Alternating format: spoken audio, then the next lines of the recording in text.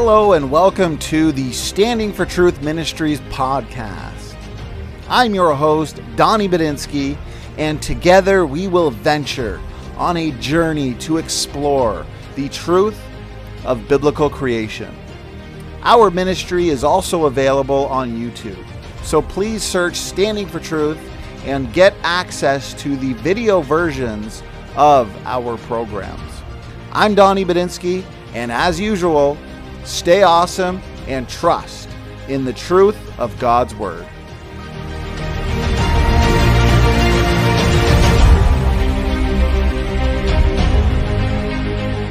All right, looks like we are live, and welcome everybody to Standing For Truth. I want to thank you all for being here for tonight's important debate.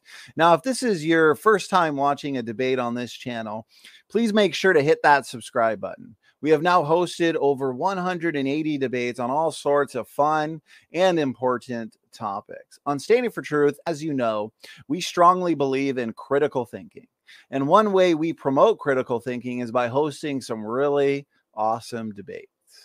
This way we can come together and hear both sides of the debate on all kinds of interesting topics. And that is exactly why we are here tonight, to debate the important question and topic: do all Christians persevere to the end? Essentially, this is a debate on soteriology, lordship versus free grace. Josh Gibbs, Turretin fan, thank you, gentlemen, for giving us your time for this important debate. Thanks for having us, Donny. It's good to be back. My pleasure. My pleasure. You both have been here before, and you've always been gracious, respectful, and sophisticated in your debate. So I appreciate that. And so, as we always do here before we get into the debate itself, we like to kind of break the ice and get to know the debaters for the evening. And so why don't we start off with some introductions? Who are you? A little bit about yourself, a little bit about your channel or your ministry. Josh, why don't we start with you? How you been? What's going on? A little bit about yourself. Oh, I've been pretty good this weekend. It could have been a little bit better. There's a lot of things kind of going on in life right now. We're getting ready to move in a couple of weeks. We went on a camping trip, and we got back a couple hours ago. And I'm like, gosh, this has probably been the worst day and a half of my life. It was of a camping trip. I'm like, the weather was supposed to be nice. It just downpoured on us. The heat came out. It got super humid, hot and sticky. The bugs came out and ate us alive. But so you guys don't care about that stuff. I've got a podcast. I haven't done anything on my podcast for a while. But what kind of got me started in this line of study on soteriology, and specifically Calvinism and Reformed theology versus the free grace position, which is what I hold. It started out a few years ago in a debate that I had with a Calvinist, and me thinking that I knew a lot more about Calvinism than I did. I pretty much got it handed to me and lost really bad. And then there were some clips that were edited and made me look worse than I really was, which was kind of unnecessary because I looked bad enough. But here we are today. I think that I've studied both sides to the point that I'm confident to be able to actually stand here with you guys today and have an intelligent conversation about it. So anyways, I guess that's what's relevant. Amen. I appreciate the introduction. And of course, I care about your camping experience. To me, Josh, I was only a happy camper when I was leaving the campground. So I never really understood the whole happy camper comment. So I appreciate that. I appreciate your introduction. And also to the audience, we do have Josh's links in the description box, as well as Turretin fans. So if you like what you're seeing from the debaters tonight and you want to see more from them, check out their channels, their website, so on and so forth. Okay, Turretin fan, good to have you back as well. How you been, and a little bit about yourself. Thanks for having me. I've been well, debating a wide variety of topics. Calvinism is one of the topics that does bubble up. Obviously, I think I want to say my first first public debate as Turretin fan was on the subject of the hardening of Pharaoh's heart, if I remember right, a long time ago, with Lou Rugg, who I think might still be out there on Pal Talk, still doing debates. But in any event, most of my debates have been with Roman Catholics, and I think on a lot of those debates, Mr. Gibbs and myself would probably have very similar points of view, but there's certainly lots of areas where we disagree with each other, and I look forward to having this debate today on our topic. So thanks for facilitating this. I really appreciate it. My privilege having you guys on. And again, the relevant links are linked in the description box. So for the audience sake, let's go over the format a little bit. It's going to be a formal debate, 15-minute opening statements, starting with Turretin fan. Then we're going to have uninterrupted rebuttals, 7 minutes each. Then we're going to have everybody's favorite part of a debate, the cross-examination, 2 rounds each, 15 minutes each, for a total of 1 hour. So we're going to have plenty of time to ask each other questions pertaining to points, arguments brought up in the opening statement and rebuttals. Then we're going to have, of course, closing statements, 5 minutes each. And then this is where we get you guys in the audience involved. We're going to have an audience Q&A, about 30 minutes. So please make sure you're tagging me with your questions at Standing For Truth, and that way I won't miss them. Okay, let's get right into the debate and the fun. Turretin fan, we're going to hand it over to you. And gentlemen, are you timing yourselves, or do you prefer if I give you like a 1-minute warning? What's most convenient for you guys? I'm prepared to time myself, but especially in the cross-examination, it might be helpful to have that warning because I'll tend to get distracted during that time. Absolutely, cross-exam for sure, and for the openings, even though you're timing yourselves, I know that time flies by, so I'll give you guys a 1-minute warning. But that being said, Turretin fan, whenever you're ready, the floor is yours. Thanks so much. Again, I'm very happy to be debating this topic today with Mr. Gibbs. What's the position I'm going to be defending? Well, that position is summarized well in the Westminster Confession of Faith, chapter 17, which has 3 points. The 3 points are these. Point 1, they whom God has accepted in his beloved, effectually called and sanctified by his Spirit, can neither totally nor finally fall away from the state of grace, but shall certainly persevere therein to the end and be eternally saved. Point 2, the perseverance of the saints depends not upon their own free will, but upon the immutability of the decree of election, flowing from the free and unchangeable love of God the Father, upon the efficacy of the merit and intercession of Jesus Christ, the abiding of the Spirit and of the seed of God within them, and the nature of the covenant of grace, from all which arises also the certainty and infallibility thereof. And the third point, nevertheless, they may, through the temptations of Satan and of the world, the prevalency of corruption remaining in them, and the neglect of the means of their preservation, fall into grievous sins, and for a time continue therein, whereby they incur God's displeasure, and grieve his Holy Spirit, come to be deprived of some measure of their graces and comforts, have their hearts hardened, and their consciences wounded, hurt and scandalize others, and bring temporal judgments upon themselves. None of this should, of course, downplay the importance of following God's law.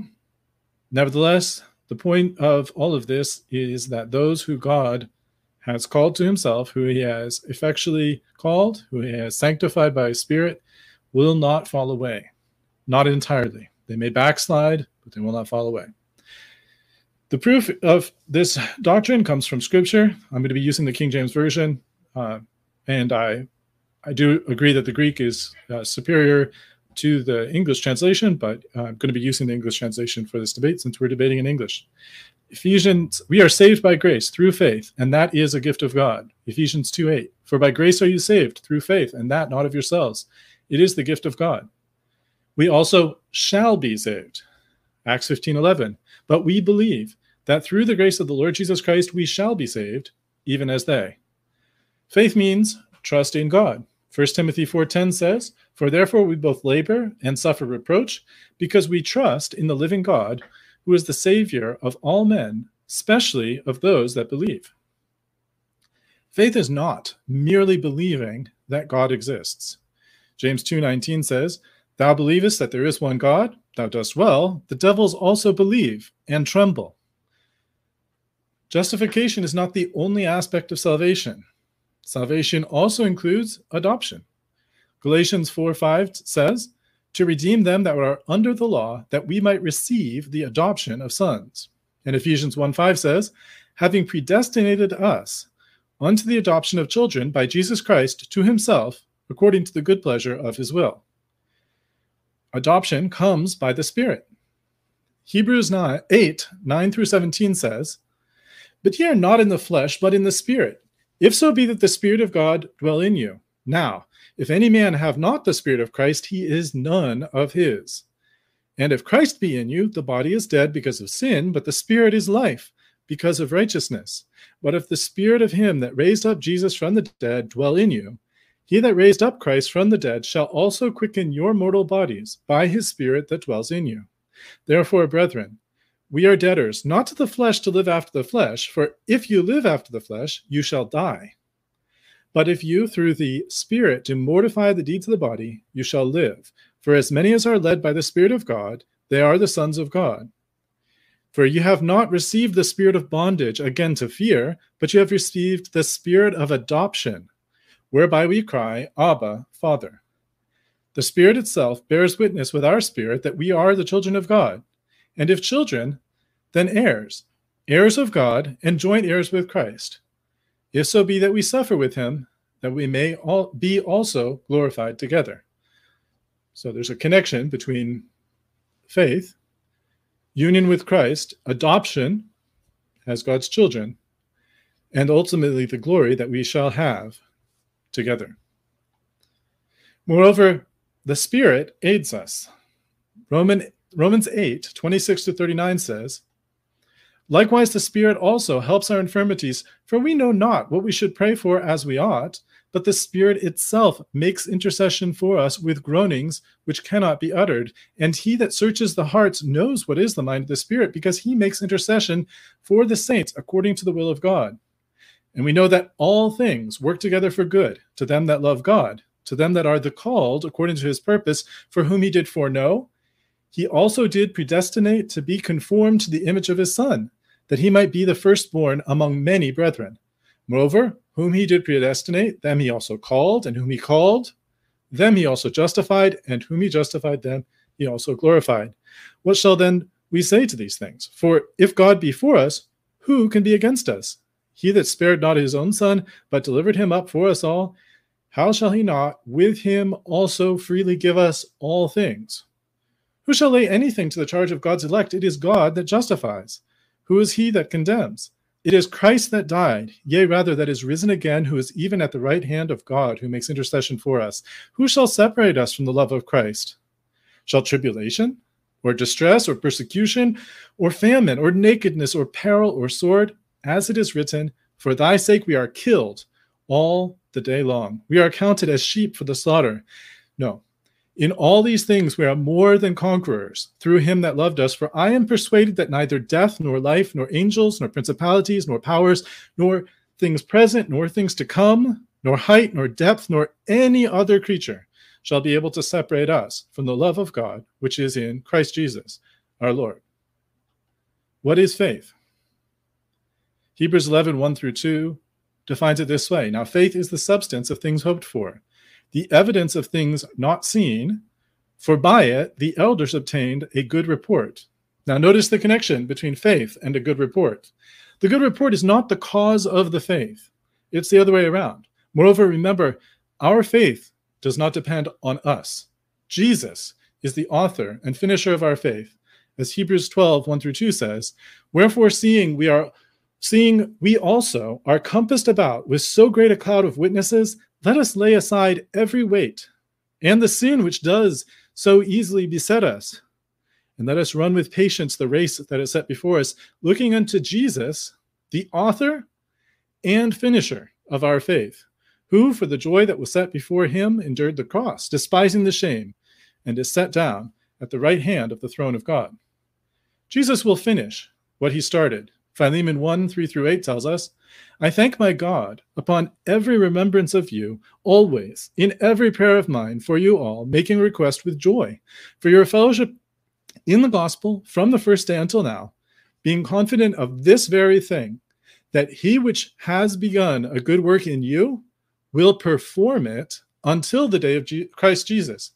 even as it is meet for me to think this of you all, because I have you in my heart, inasmuch as both in my bonds and in the defense and confirmation of the gospel, ye all are partakers of my grace. For God is my record, how greatly I long after you all in the bowels of Jesus Christ. By contrast, false faith is a dead faith. It's not the real thing. James 2:14-26 tells us, what does it profit, my brothers, though a man say he has faith and have not works? Can faith save him? If a brother or sister be naked and destitute of food, and one of you say unto him, depart in peace, be ye warmed and filled, notwithstanding, you give them not those things which are needful to the body, what does it profit? Even so, faith, if it has not works, is dead, being alone. Yea, a man may say, thou hast faith, and I have works. Show me thy faith without thy works, and I will show thee my faith by my works.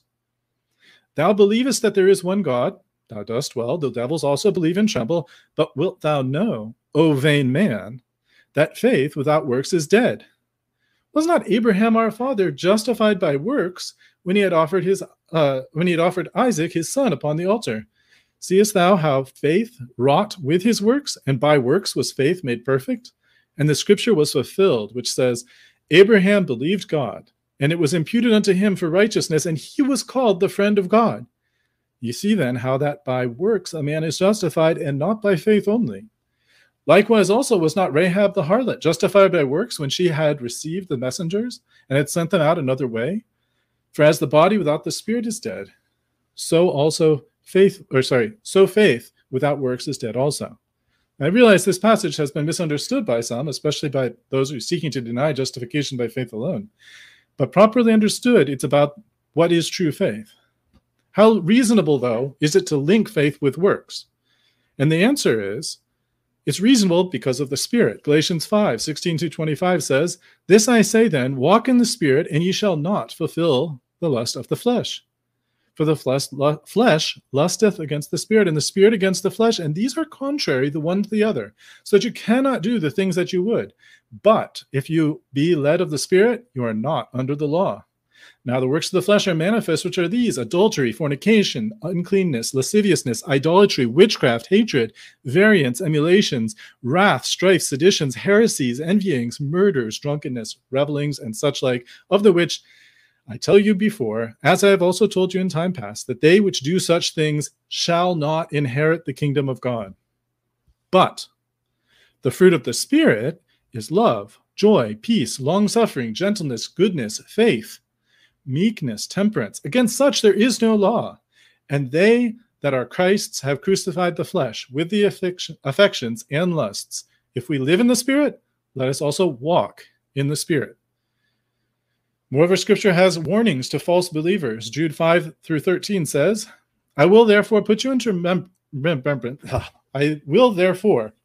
remembrance, though you once knew this, how that the Lord, having saved the people out of the land of Egypt, afterward destroyed them that believed not.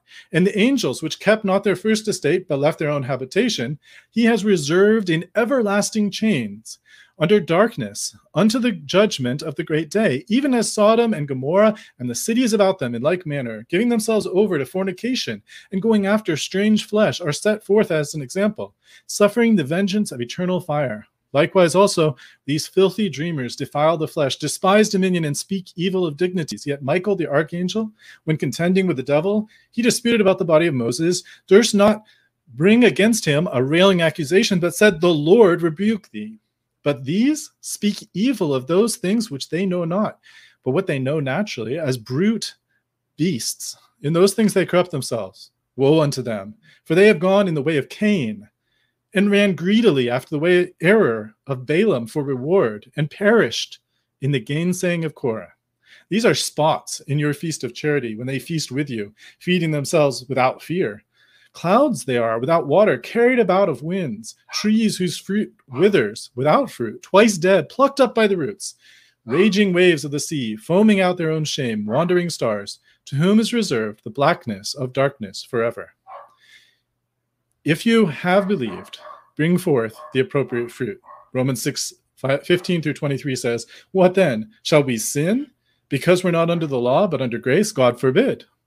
Know you not that to whom you yield yourselves servants to obey, his servants you are to whom ye obey, whether of sin unto death, or of obedience unto righteousness? But God be thanked that ye were the servants of sin, but ye have obeyed from the heart that form of doctrine which was delivered to you. Being therefore made free from sin, ye became servants of righteousness. I speak after the manner of men, because of the infirmity of your flesh. For as ye have yielded your members servants to uncleanness, and to iniquity unto iniquity, even so now yield your members servants to righteousness unto holiness. For when you were servants of sin, you were free from righteousness. What fruit had ye then in those things which you are now ashamed of? For the end of those things is death. But now, being made free from sin and become servants to God, you have your fruit unto holiness, and the end, everlasting life. For the wages of sin is death, but the gift of God is eternal life through Jesus Christ our Lord." Fruit is not how we're justified before God, nor is it the cause of our salvation, but it is evidence. Matthew 7:15 through 20 says, "Beware of false prophets, which come to you in sheep's clothing, but inwardly they are ravening wolves. You shall know them by their fruits. Do men gather grapes of thorns or figs of thistles? Even so, every good tree brings forth good fruit, but a corrupt tree brings forth evil fruit. A good tree cannot bring forth evil fruit, neither can a corrupt tree bring forth good fruit. Every tree that brings not forth good fruit is hewn down and cast into the fire. Wherefore, by their fruits you shall know them." Turretin fan, I appreciate the 15-minute opening statement and right on the dot. Appreciate it. Okay, we're going to hand it over to Josh Gibbs now for his opening statement. Josh, if you need to share screen, and there we go. Perfect. Okay. Looks good. I guess I better get to my slides. Okay. All right, that'll work. Let me get my clock started here, and then I'll be ready to go. Okay, perfect. So thank you again, Donny, for the invitation to do this debate. Thank you, Francis, for being willing to take the Calvinist Reform position. The question is, must one endure, essentially? And when we're talking about the endurance of the Christian, we're looking at perspectives on salvation. In this debate, we've got a contrast between the Reformed and the free grace. Specifically, typically, you'll see four main categories that'll bring distinctions, kind of describing what the relationship is between faith and works. In the Roman Catholic view, I think you can see in the last debate between Robert Sungenis and Bob Wilkin was a great debate to kind of illustrate that. The Roman Catholic view shows that works help get one justified, that is, saved.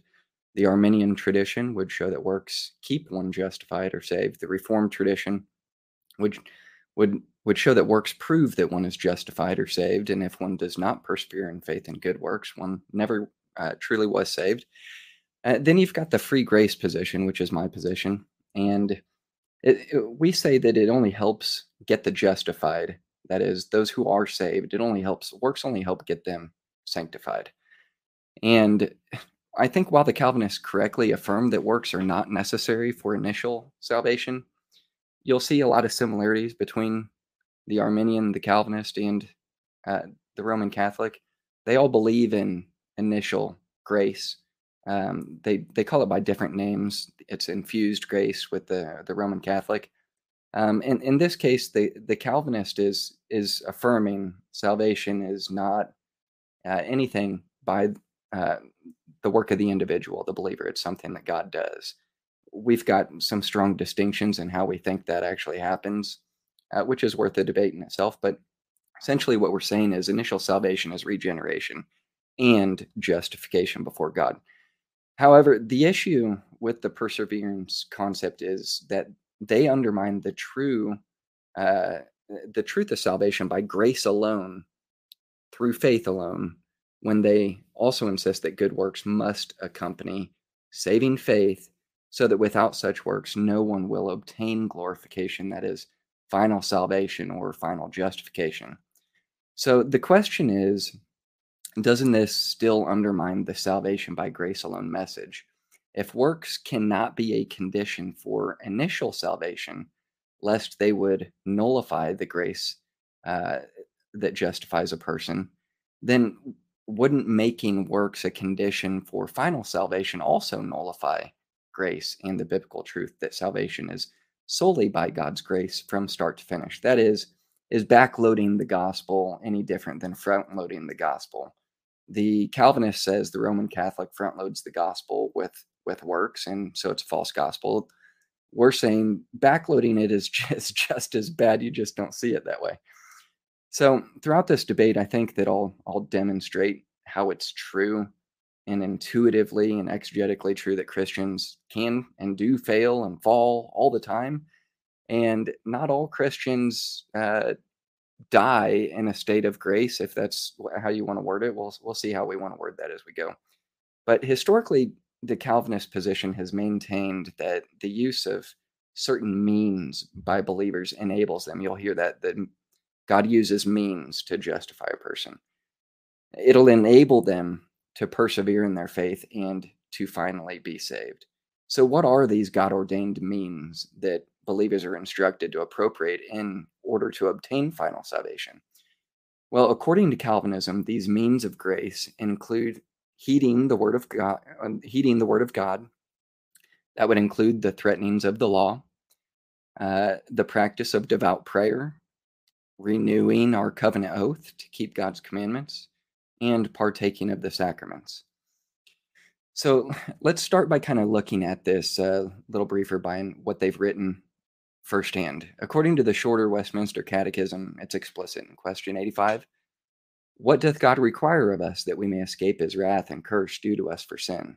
Well, the answer is to escape the wrath and curse of God due to us for sin. God requireth of us faith in Jesus Christ, repentance unto life, with the diligent use of all the outward means whereby Christ communicateth to us the benefits of redemption.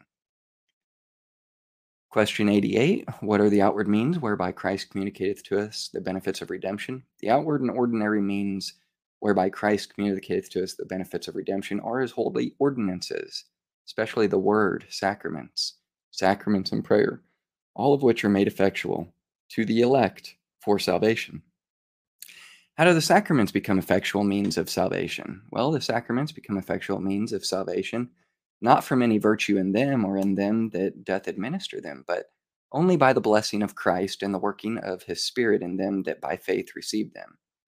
So it's kind of an ongoing grace thing for the elect only, which is very similar to meritorious grace in the Catholic perspective. Now, you see in the canons of the Synod of Dort, they express the same conditions for perseverance and salvation.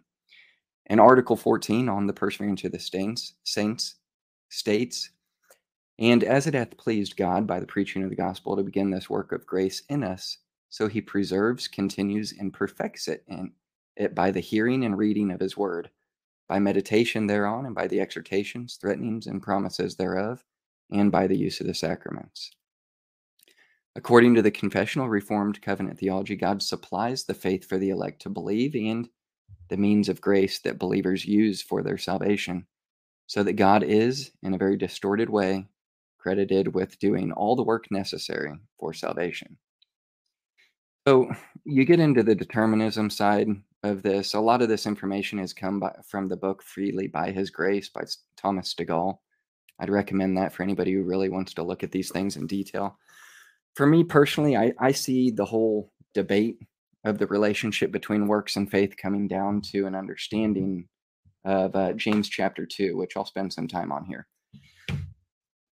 In James 2, it shows the relationship of works to justification. And the big picture I think we can see is this epistle, it consistently is addressing believers. It's addressing believers multiple times. I've got references here who possess faith. They're in Christ already. They're called brethren.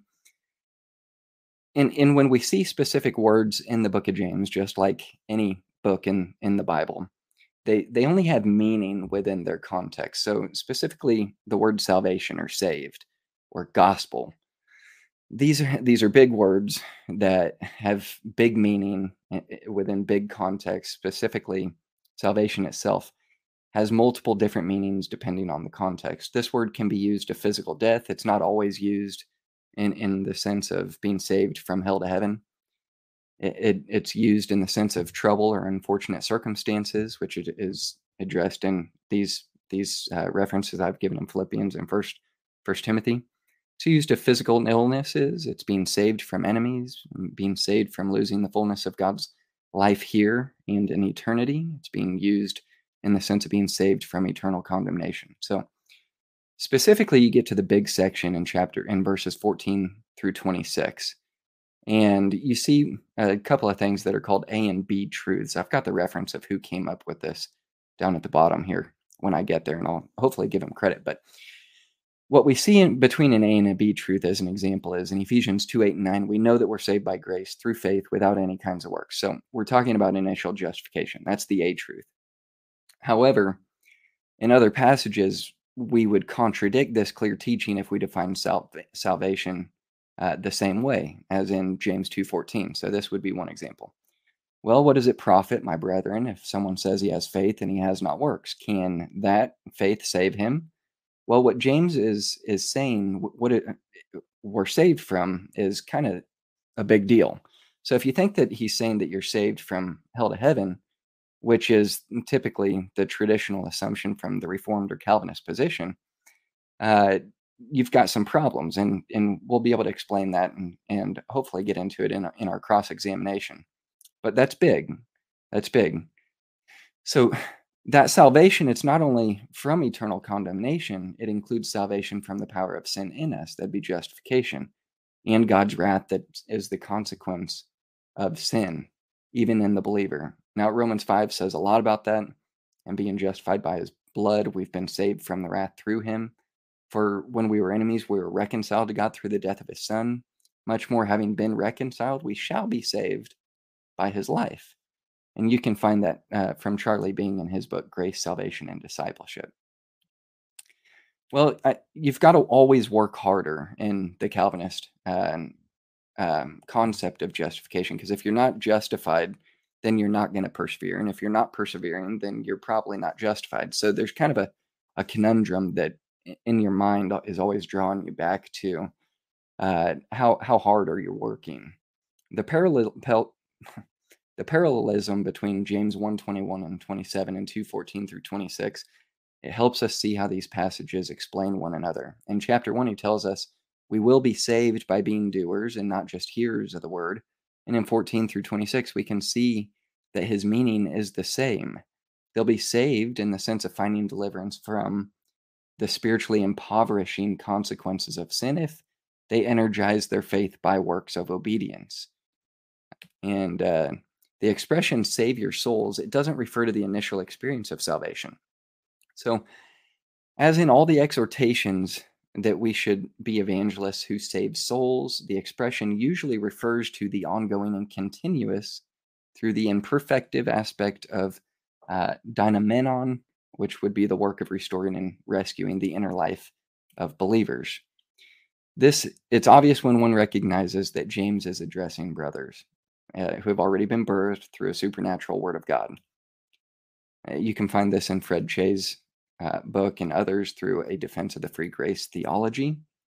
But when we talk about the faith that's dead, that's huge in deciding whether or not there's a true faith and a false faith. The false faith doesn't persevere, the true faith does, and it's all by God's grace. But one example of a misunderstood figure of speech would be the word dead or death. And it's in phrases like dead in trespasses and sins. You can see a variety of different ways that death is used, such as Revelation 20:14. You see the second death. So a lot of the times you see somebody being saved and death being used in the Bible. A lot of times, most of the time, actually, people are going to think that it's from heaven or hell. So in 6:23, you see the wages of death. He's writing to Christians. So would he be warning them about eternal death? That would be the question. Well, I don't think it would make sense unless Christians could lose their salvation and go to hell. He's addressing Christians. He's warning them about the wages of sin. But another urge to assume that death means something that never existed at all, or it has the qualities of non-existence. Specifically in James 2:24, I think it's commonly misunderstood when it says faith without works is dead, that it's assumed this refers to a faith that never existed, which is something we're going to talk about tonight. But I think it'd be an odd way of stating non-existence. In fact, it would actually state that there is faith, but goes on to describe one that is dead. Something that is dead is not what it once was, not something that never existed. Trying to see how much time I have left here. Looks like 2 minutes. So in James' usage, when he talks about death or being dead as in relation to faith, he's talking about it being lifeless or useless in reference to benefiting the individual who possesses faith and has no works at the judgment seat of Christ, which is a distinction that the Reformed really, I think, need to focus on between the Great White Throne Judgment. But specifically, what I'm trying to say is the faith that's dead and useless is the faith that's without works. It's not a non-existent faith or a faith that doesn't actually justify a person. So we'll get into this. But you can find a lot of this information in Charlie Bing's book, Grace, Salvation, and Discipleship as well.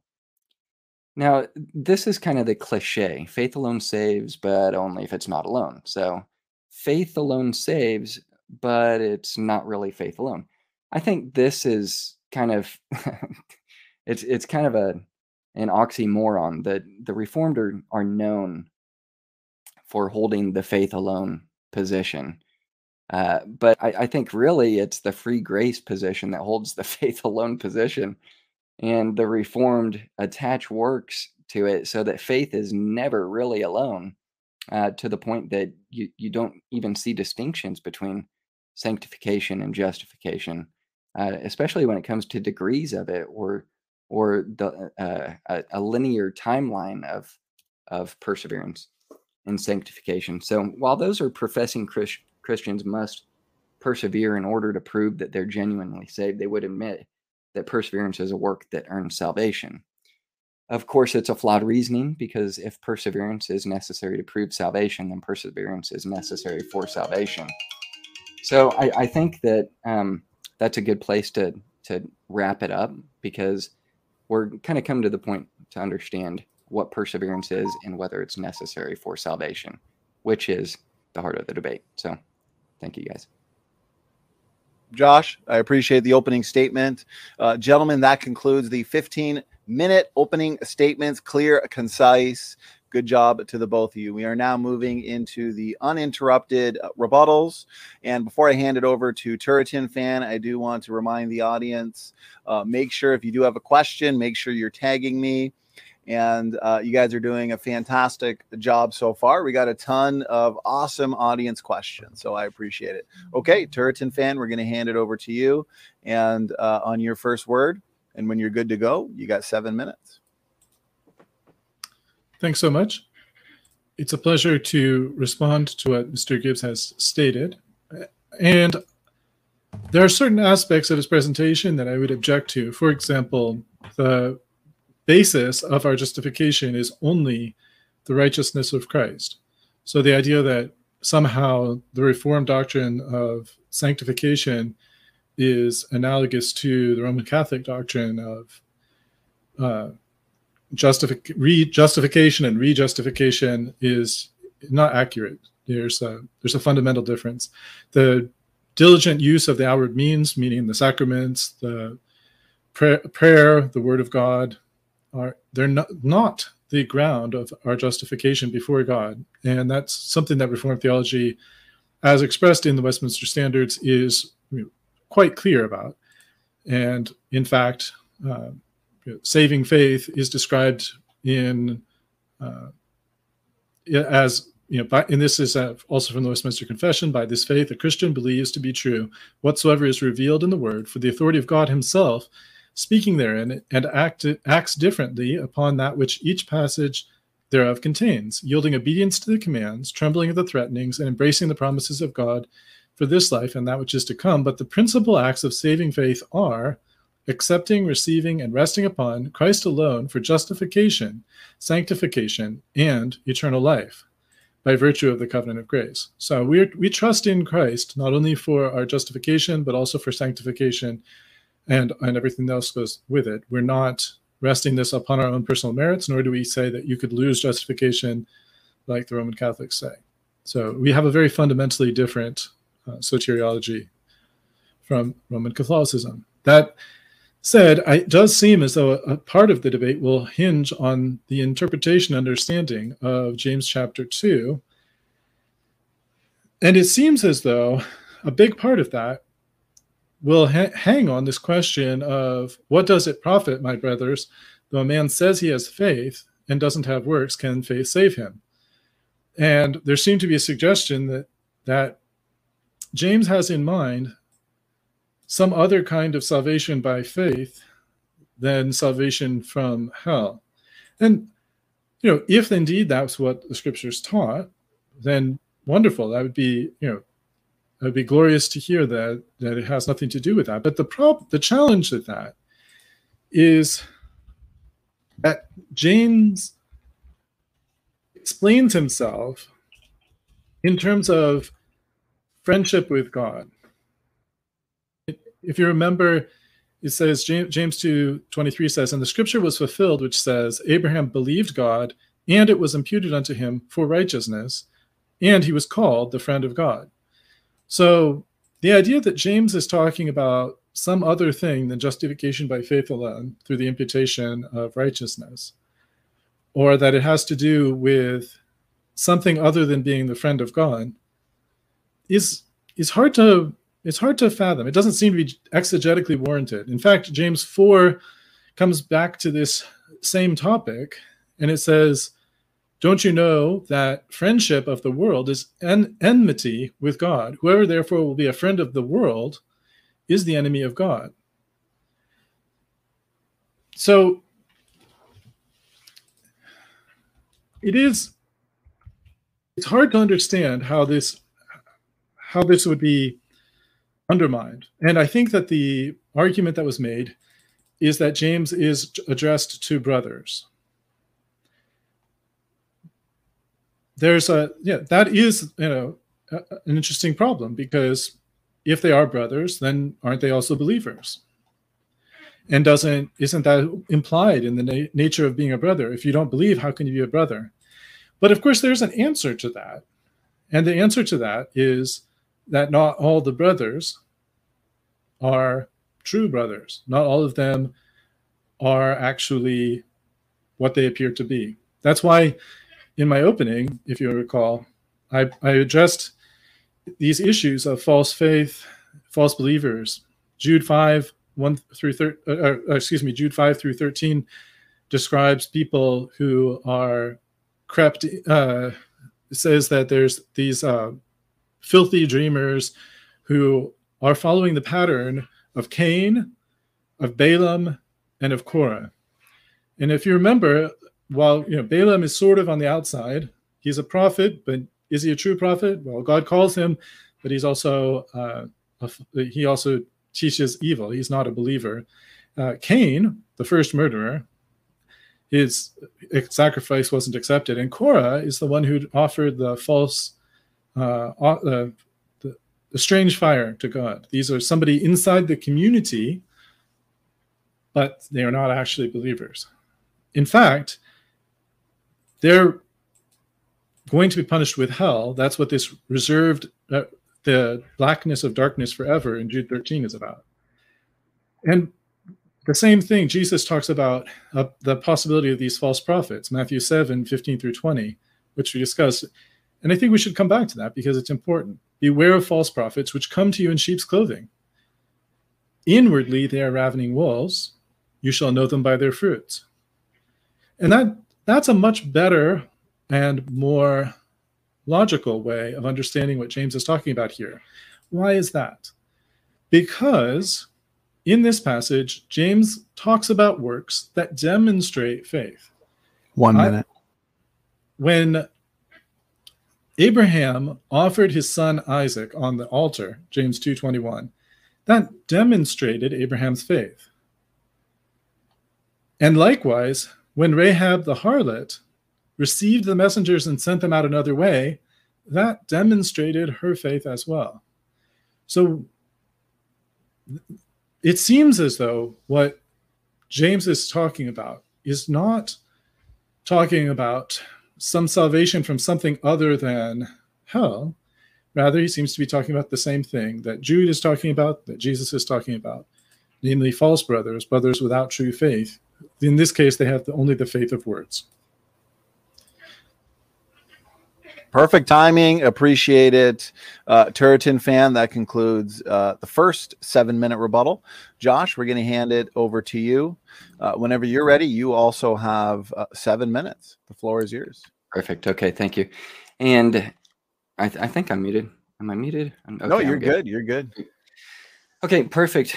Francis, I appreciate that. I appreciate all the information that you've given tonight and the explanation of what the Reformed Calvinist view is on the relationship of faith and works. I think that if we say it enough, we're initially justified by faith alone in Christ. That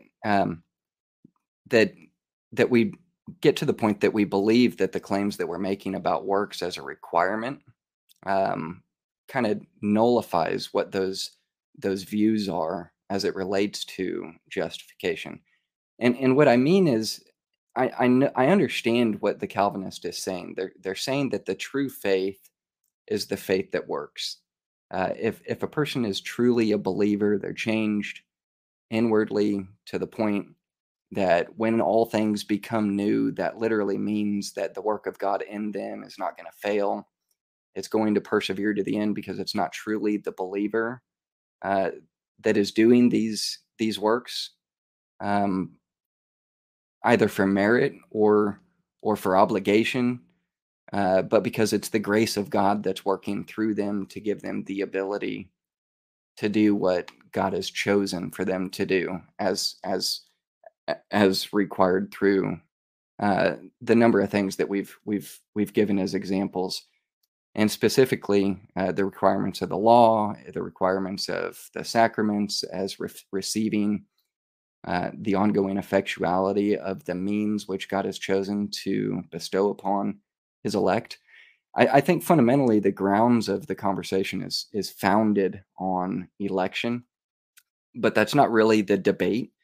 So when we look at the debate, we're looking at the relationship between works and faith. I think Francis has done a really good job of illustrating the Calvinist position to show that there's a difference between what he thinks is two different types of faith. The faith that truly saves is the faith that works and perseveres to the end of one's life. And if one falls, they won't finally and fully fall away from the faith. And the faith that doesn't save, as in justify, would be a faith that never justified in the beginning, one that could fail, one that does fall away, and those sorts of things, which we'll look at the problem text as we get into our cross-examination. But what I think is missing in the conversation is you hear it so many times that it's all monergism. The Calvinist is the monergist, and everybody else is the synergist. But I honestly, I really do think that Calvinism is very synergistic as it relates to the requirement for perseverance. I know that they say perseverance is not a requirement for justification, but those who are justified will persevere. And the perseverance is all by the grace of God. But to me, it's not any different than hearing the Catholics say the elect are those who are infused with grace at justification by faith alone, and then given the ongoing grace to have ongoing justification through their works. And those whom God has chosen, the elect, before the foundation of the world, and given the grace to do the requirements of what He's required. It's just worded a little bit different, but essentially it's the same concept. So what I see is the Reformed covenant theology, what they tout as monergism, it turns out to be blatant synergism by requiring man to continually work for salvation in partnership with God through the supposed means of grace. Now, just because we say God has means of grace and God's given us the grace to reach these means of grace, it doesn't change the fact that it's still a work. It's exactly what Paul condemned in Galatians 2. It's a very, very, very strong distinction in what we're saying justifies, and anything that's attached to that justification as a requirement. And not just like a one time, like you might have one good deed in your life. Like it's to the end of your life. The day that you die, if you don't die in a state of grace, like you were never saved to begin with. Like this is a hardcore doctrine. I hope you guys understand like the gravity of what we're saying when we talk about the perseverance of the saints. This is not like some small thing like, the saved are going to have good works. You're saying like there are specific things the saved are going to do. Like we don't know who the elect are, but here's what we can look at, because God guarantees that the elect are going to do these things. So if you want to be the elect or you think you're the elect, you better be doing these things. Now consider this quote from John Piper. I know there's consistent denials that it's not a works gospel. The Calvinist requires perseverance and faith in good works is clearly not just an inevitable result of regeneration, but an ongoing condition that all saints must fulfill for final salvation. John Piper says, the New Testament says we must meet in order to inherit final salvation. We must believe on Jesus and receive him and turn from our sin and obey him and humble ourselves like little children and love him more than we love our family, our possessions, or our own life. This is what it means to be converted to Christ. This alone is the way of life everlasting.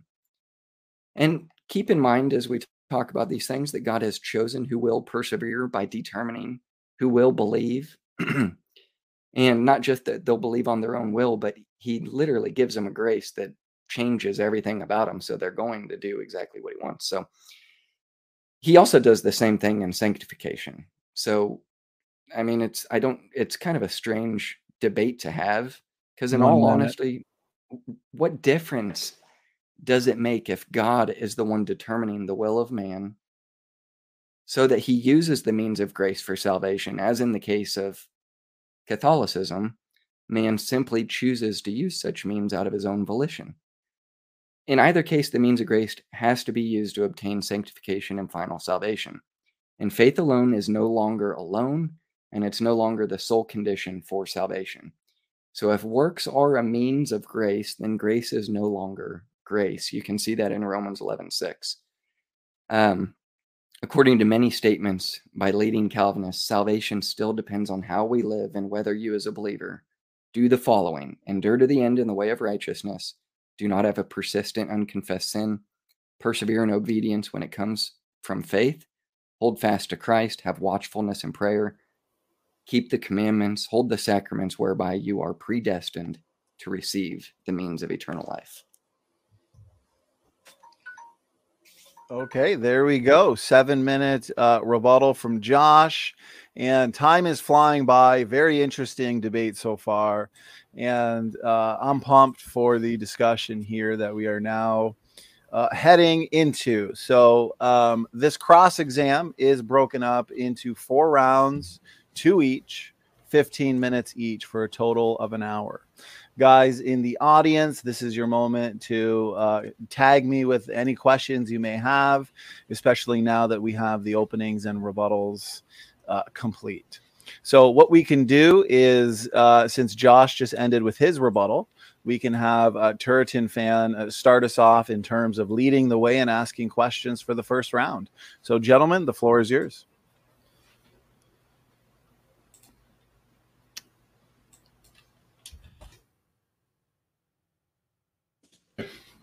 Just getting my counter going. Thanks very much. And thanks for the presentation that was provided. And I think it makes sense for this cross-examination for me to focus on the scripture that you identified in your constructive, which was James chapter 2. And I would like to discuss James 2 with you by asking you first, what's the answer to the question that James asks? What does it profit, my brothers, though a man says he has faith and has not works. Can faith save him? Yeah.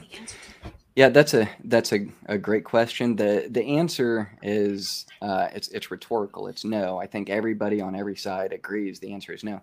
The problem is not the answer to the question. The problem is really understanding what the question is talking about specifically. Is he saved from what? Well, I don't think that he's discussing a type of faith, number one. But two, I don't think he's discussing a type of faith that saves from hell to heaven. And if you look at it contextually, James is speaking to believers. I think I gave like 9 different references that show he's speaking to Christians. He's speaking to believers. He's exhorting these Jewish believers to not just have faith, but to put that faith into action through works to actually benefit somebody, to benefit themselves for one, but also to benefit those in needs. And you can see that contextually. I won't take all your time, but you can see contextually, he's talking about a brother or sister being naked, and you just saying like, "Oh, be well, brother," like, and not actually helping them when you have the means.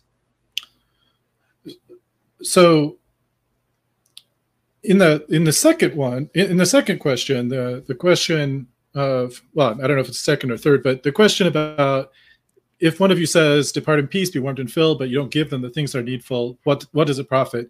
The answer there, you would agree, is that there is no profit in just telling people be warmed and filled and not actually doing anything about it. Right. Is that correct? Yeah. Okay. Yeah, so when the man says he has faith, isn't it the case that James is actually focusing on the man's profession of faith, not the question of whether he actually has faith there? No, I think he's talking about the benefit of faith. He's not talking about the profession of faith. And you can see that in the examples that he gives with Abraham and Rahab. And it's summarized in the final analogy that he gives between a body and a spirit. A body not being animated by a spirit when it has no spirit, a body being dead. It's not saying the body is non-existent. It's actually not saying anything about a profession of it being a body. It's being compared to faith and works, and faith being useful in the sense of helping this brother or sister that's naked and destitute of daily food.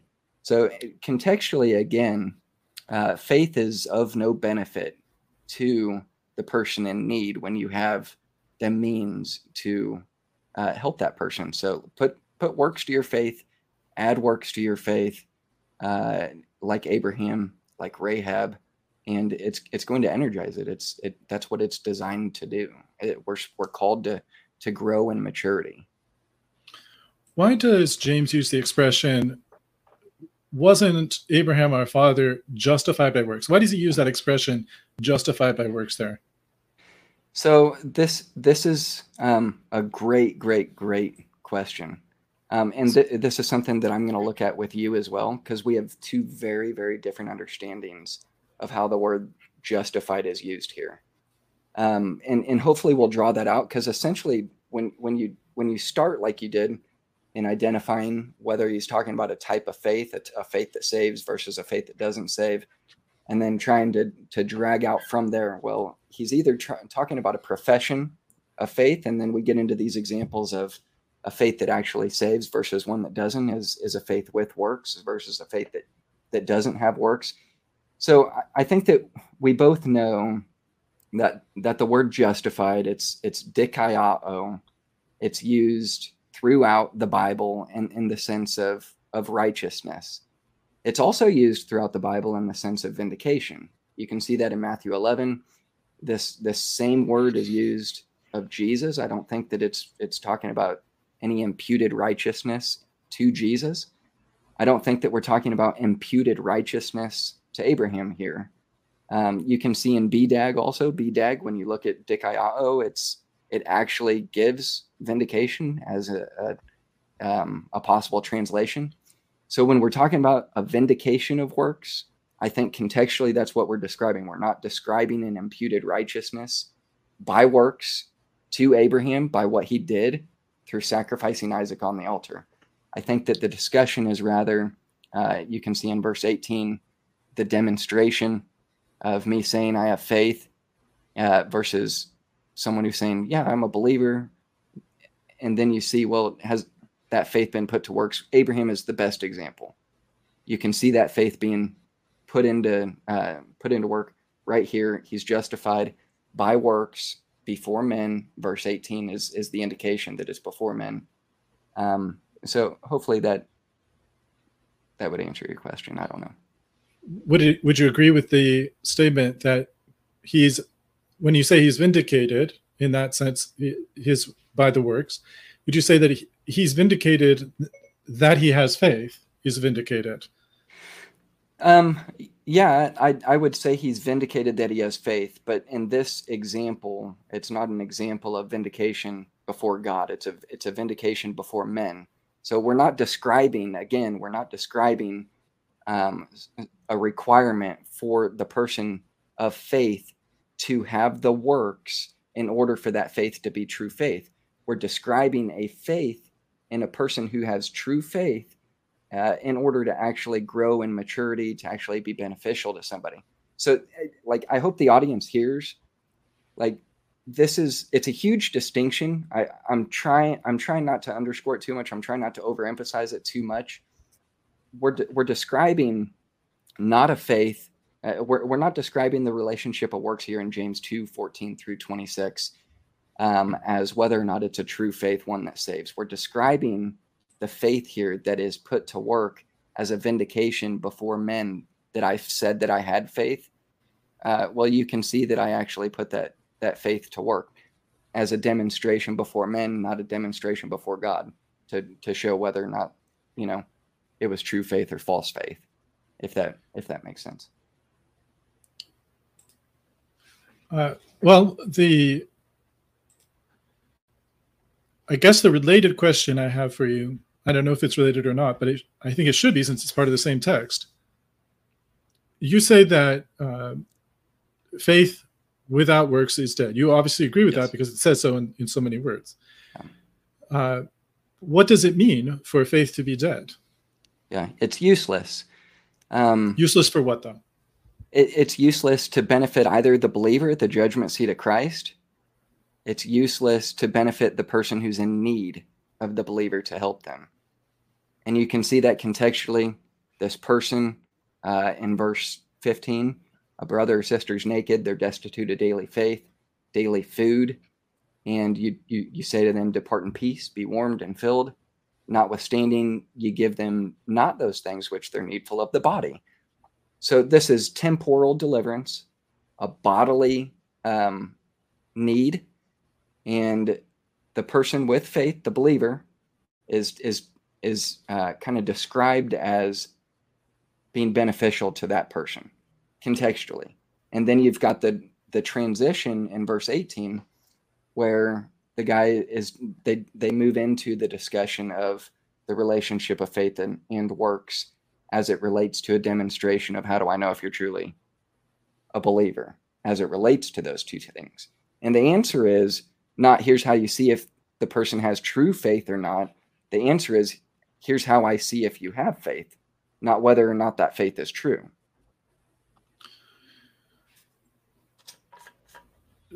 Do you think that it means the same thing when it says dead faith, and you said it's useless for anything, including final judgment, I guess? Is that also the meaning there when it says, can faith save you? Is it also denying the same point that there's no benefit for salvation to such a faith? Yeah, so this is what I was talking about in my opening. The context of this passage is temporal deliverance, not eternal deliverance. So the temporal deliverance of salvation here would be a reference to the vindication, which we saw as being before men and not before God. I think even the Reformed position says that this is a vindication before men and not God. If it's not, then that would be pretty problematic. But we'll see. But the question, can you say the question? I think I just lost my train of thought. No. I think you clarified that, the point that I was asking, which is you're saying that this salvation is a temporal salvation that he's talking about, not a salvation from sin on the final judgment. Right. And the question then is, when it says in verse 20, "But will you know, O vain man," who is the vain man James is addressing? So you've got the understanding where the objector who is introduced into this passage begins and ends is pretty important. I think if we go back to it, you've got the introduction in verse 17. Even so, faith, if it has not works, is dead, being alone. Verse 18, yea, a man may say, thou hast faith, and I have works. A lot of people stop right there and say that's the introduction of the objector. You have faith, I have works. And then they would say, James comes back in and says, show me your faith without your works, and I'll show you my faith by my works. Well, in the Greek, I mean, there's no like quotation marks to show like where the quotation of the objector begins, where it ends. I think that it makes sense that the entire verse 18 is the quotation of the objector, and James comes back in verse 19 with a rebuttal. In verse 19, he says, you believe there's one God, and you do well. The devils also believe, and they tremble. And then he says, but will you, O vain man, that faith without works is dead, is still describing not a faith that doesn't have works as that man going to hell, but that man with faith without works as the person who is not doing well, the person who is not vindicated, the person who says they have faith but doesn't have works. There's no way to put those two things together and go, okay, like this faith has been put to works. This faith has been put to work. So basically, you've got two people here. You've got the objector saying, like, you can't tell if someone is saved just by looking at them and saying, I've got faith. Like, you can't look at somebody's faith, but you can look at somebody's works. So it's not a determination of whether or not faith is real saving faith or not. It's being able to look at somebody's work and going, well, that backs up their claim that they have faith. The faith that saves eternally is not the faith that saves temporally before men. The eternal one is before God. The temporal one is before men. So why is this man vain? Why, vanity, all vanity. It means emptiness. That's what vanity means. Yeah. In what is he empty of, if not faith? Right. Well, okay, so the idea is, first of all, he's empty of works. But the idea is that this guy is saying, I have faith. The whole conversation is around like, well, what's the benefit of faith? The benefit of faith is to help others. The benefit of faith is to grow in maturity. It's all of these things that we're missing out on of what you say is initial justification, the distinction between justification and sanctification. So, go ahead. It seems from verse 23 that the benefit of faith is the imputation of Christ's righteousness, because it says, Abraham believed God, and it was imputed unto him for righteousness, and he was called the friend of God. Yeah. Well, the benefit of faith, okay, yeah. The benefit of faith is the imputed righteousness of God. But we're talking about, I thought we were talking about the objector, the objector's introduction of the relationship of faith to works as the benefit. Well,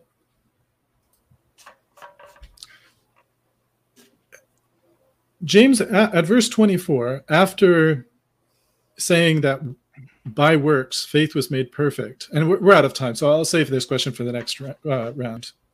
Okay, I was going to either recommend that Turretin fan, or this could be the last question Josh can answer, but you can save it for next round, however you'd like to do it. I'm fine with, if this keeps it in kind of a category of the first round of questions, I'm fine to answer it. If not, we can go to the second round either. It's up to you, Francis. Do you want to pose the question as a final question for this round, or let's save it for the next round? Sounds good. Sounds good. You guys are doing a fantastic job, and very easy debate to moderate, very respectful and cordial. Just really enjoying it. So here we go. Second round, 15 minutes. Josh, you get to lead the way and ask questions. Go ahead. So as a Calvinist, you believe in faith alone for salvation. And personally, as I've said throughout the debate up to this point, I think that there's a lot more that's being said. And I think that we'll draw that out. That's kind of my goal in the cross-examination. But the first set of questions are going to be general. The second round is going to focus more on specific texts that we can look at together. But the first general question that I have and is this: if you must persevere in your faith to the end of your life to be saved eternally, do you agree so far? You have to persevere to the end of your life in order to be saved eternally. Or you will because you're saved eternally. How would you word that? I would word that as, because you've been adopted as the child of God, and because God loves his children, he will bring you through to the end. What he's begun, he'll also finish. Okay, perfect. So if you haven't yet reached the end of your life, kind of transitioning from a more general side to a more personal side, for you, Francis, personally, how can you really know with certainty whether you can escape God's condemnation in hell right now today? Well, the Gospel of John tells us that these things were written so that we can believe on the Lord Jesus Christ and have life through him. So anytime someone struggles with assurance that they will be with God, their solution to that problem is to repent of our sins and trust in Christ. And not to try to build up our assurance on, I did such and such on such and such day, therefore, based on my personal merits, my personal deeds, therefore I'm going to heaven. Instead, trust in Christ. Every time we're faced with some new obstacle, something that intimidates us, trust in Christ. That's always the answer. So when you're looking at, and I would agree, I think that looking to Christ alone as the assurance of your salvation is what we should do. But it seems like there's a very strong emphasis on those who don't persevere to the end of their life, that they were never really those who were elect and chosen of God. So it kind of, you can see the conundrum. It seems like, there's a bit of an emphasis that you're like, man, I don't know if I'm one of the elect, because if I'm not, am I really persevering to the end? It seems like there could be a problem. So if you were to look at your life today, would you be able to say, like, I'm in a state of grace, I'm persevering, I've done everything that the elect would and should do? I think that type of question is, I think it's okay to say that. 2 Peter 1:10 says, "Wherefore the rather, brethren, give diligence to make your calling and election sure. For if you do these things, you shall never fail." So it's okay to do that, but it should and a self-examination should always bring us back to a realization of our sin, of our need for a Redeemer. It should bring about repentance from that sin and trust in Christ for salvation from that sin. That's how it should always be. And it should always be that we find places where we're not yet perfect. So Paul himself says, the evil that I would do, or the evil that I would not do, I do. So there's times of imperfection in a Christian's life. Yeah. Okay. I'll move on. Okay. So if a sinner is trusted solely in Christ's finished work for his eternal salvation, but at the final judgment, he's not found to have had sufficient good works of his own accompanying his faith to finally justify him, will he not be rejected by God according to Calvinism? Say someone who believes in Jesus, they trust in Jesus as their Savior, their substitute, but let's say they don't keep the commandments, they don't keep the sacraments, they don't grasp the means of what God has given for justification for the elect. How does that work in your mind? So our justification before God on the judgment day is the same as our justification before God initially. There's not some different standard. It's not like we're justified before God on the basis of Christ's works plus our works on the last day, but right now we're just justified by Christ's work. I know that there have been some teachers who are broadly in the Reformed camp, and Piper may even be one of those people who have said some things that sound a bit like, or have been interpreted, let's put it like that. They've been interpreted as having that kind of take, but that's not what what the Reformed standards say. And it's also, it's problematic because it would, if we say that on the final judgment, we're going to be judged on the basis of our own works, we will fail because we are not perfect. Do you see a distinction between the judgment seat of Christ and the great white throne judgment for the believer? I don't have, I'm not a dispensational, so I don't have the, dispensational eschatology that might make a sharp distinction. Yeah.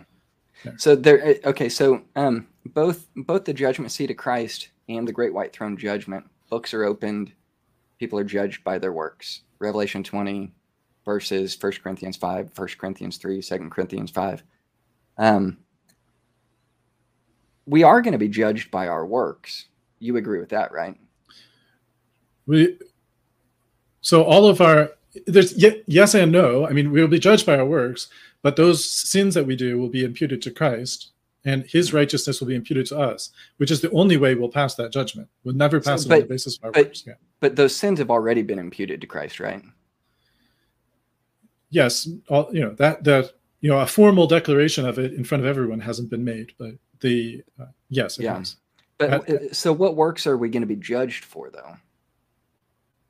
Like everything that we do in the flesh. Yeah.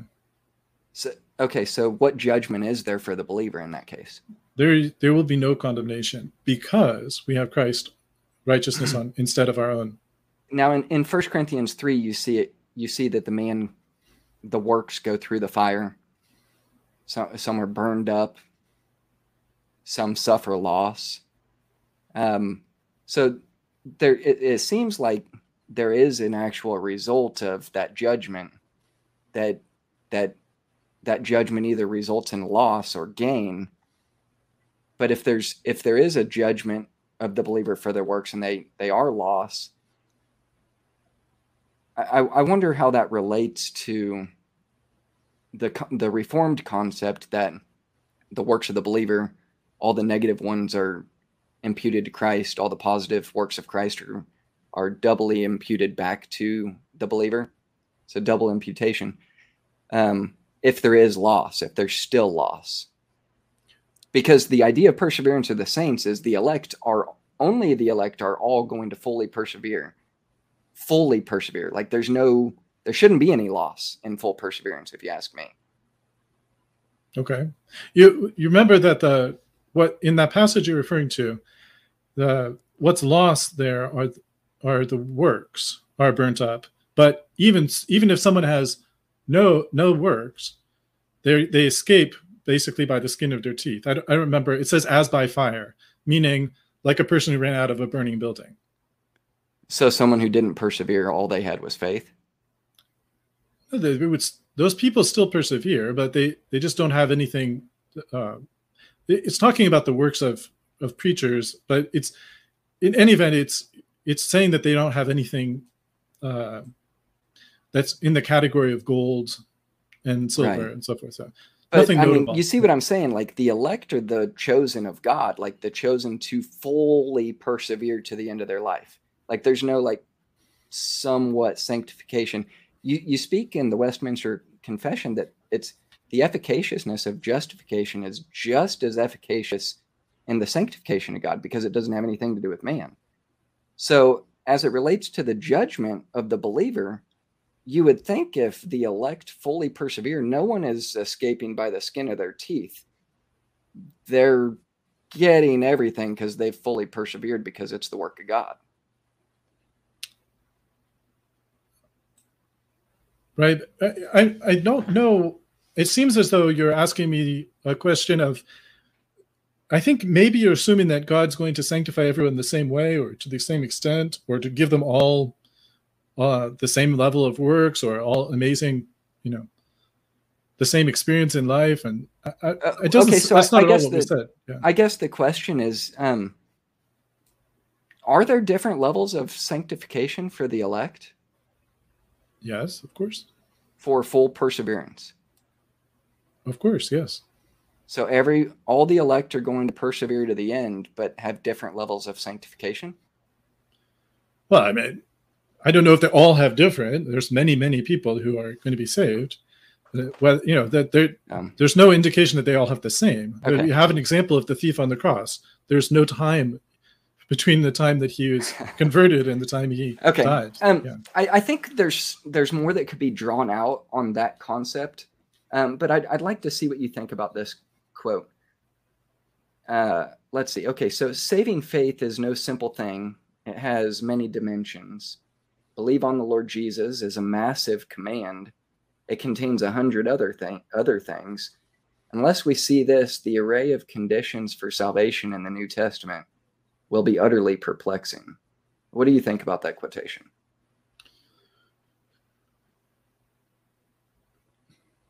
I think that quotation obviously needs a lot of explanation because, by itself, yes, is it true that salvation, that the command to believe also entails a number of other commands? Be baptized, for example, is mentioned. Believe and be baptized.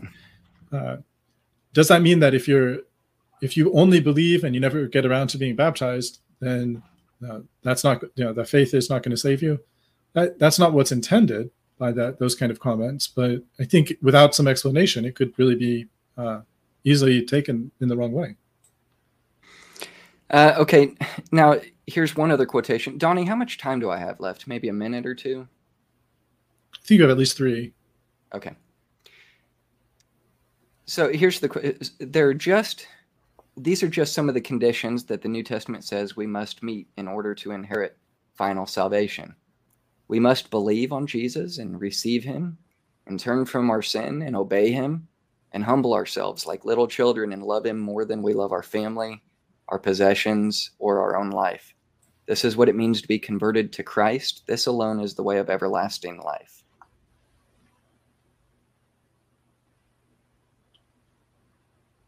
So, I mean, those seem to be quotations from the New Testament. Humble yourself and become like little children.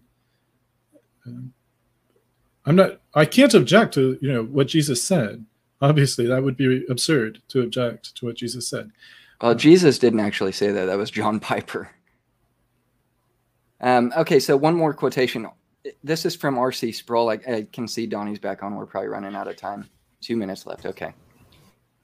R.C. Sproul says, endurance in faith is a condition for future salvation. Only those who endure in faith will be saved for eternity.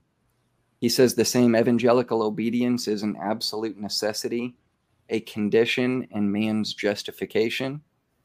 And Samuel Togan Jr. says, faith may appropriately be regarded as a unique condition of justification in the manner explained above, but there are other conditions that without which justification will not be as well, and these conditions are indeed subsumed under the notion of evangelical obedience. So it seems like there's a lot more at stake than just saying faith alone really saves, but we're actually saying faith and obedience are necessary for justification.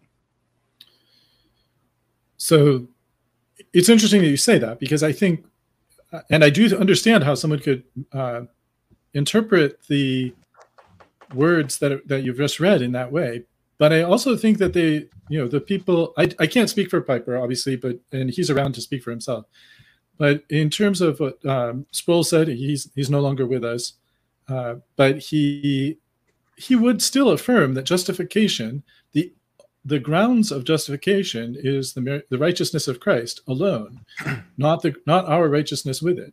So when you say that something is necessary for salvation, it can be something that necessarily accompanies salvation rather than being the ground of justification.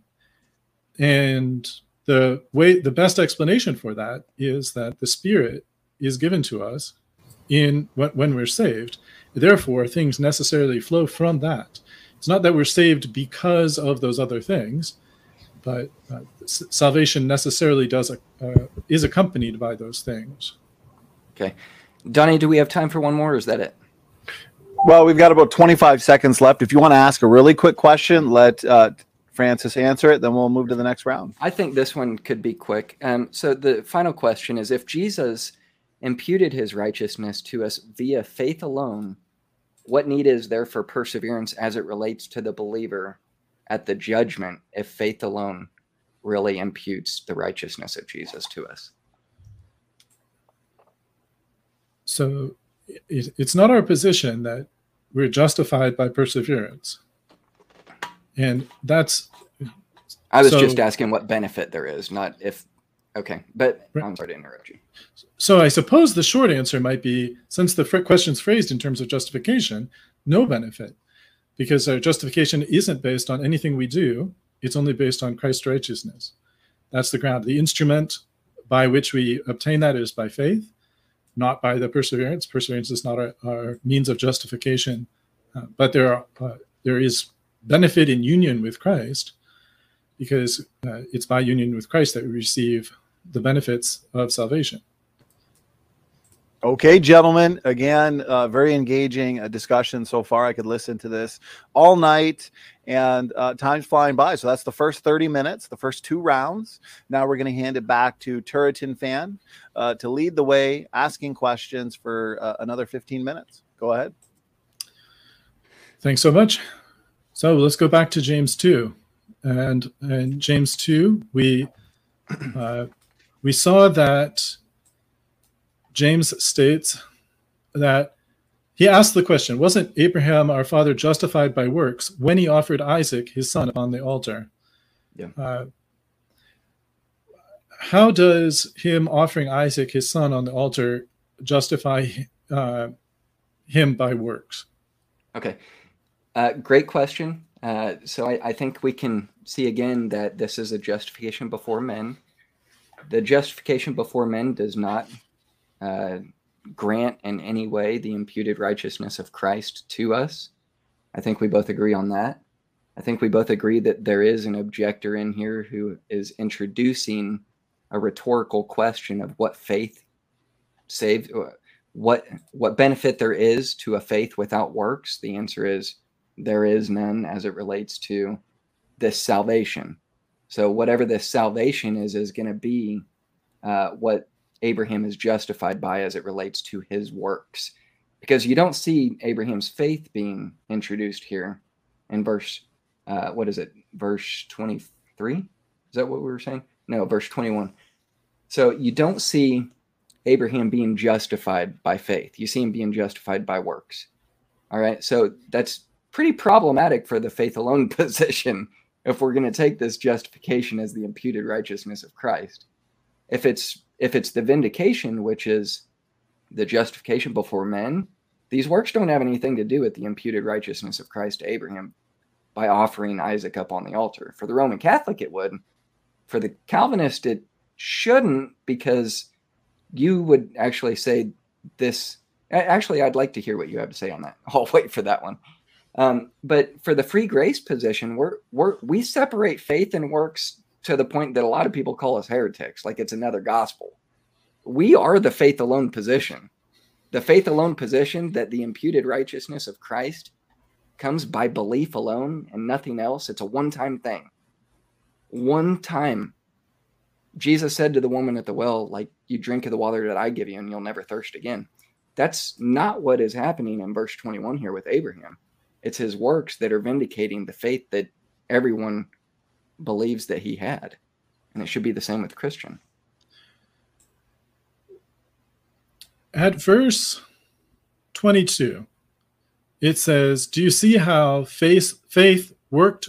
It says, seest thou how faith wrought with his works, and by works was faith made perfect. Yeah.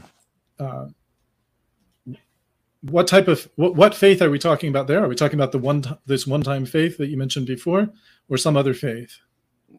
So the category, it's so hard because it's instilled in us that James 2 is describing two different types of faith, a faith that saves one eternally from hell to heaven versus a different type of faith that saves one from heaven to hell, or versus a different type of faith that doesn't save at all.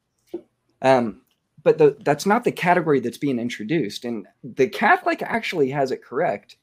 They're talking about a faith that is benefited with works versus the same faith that's not benefited when it doesn't have works. So we're talking about one faith, not two different types of faith, first of all.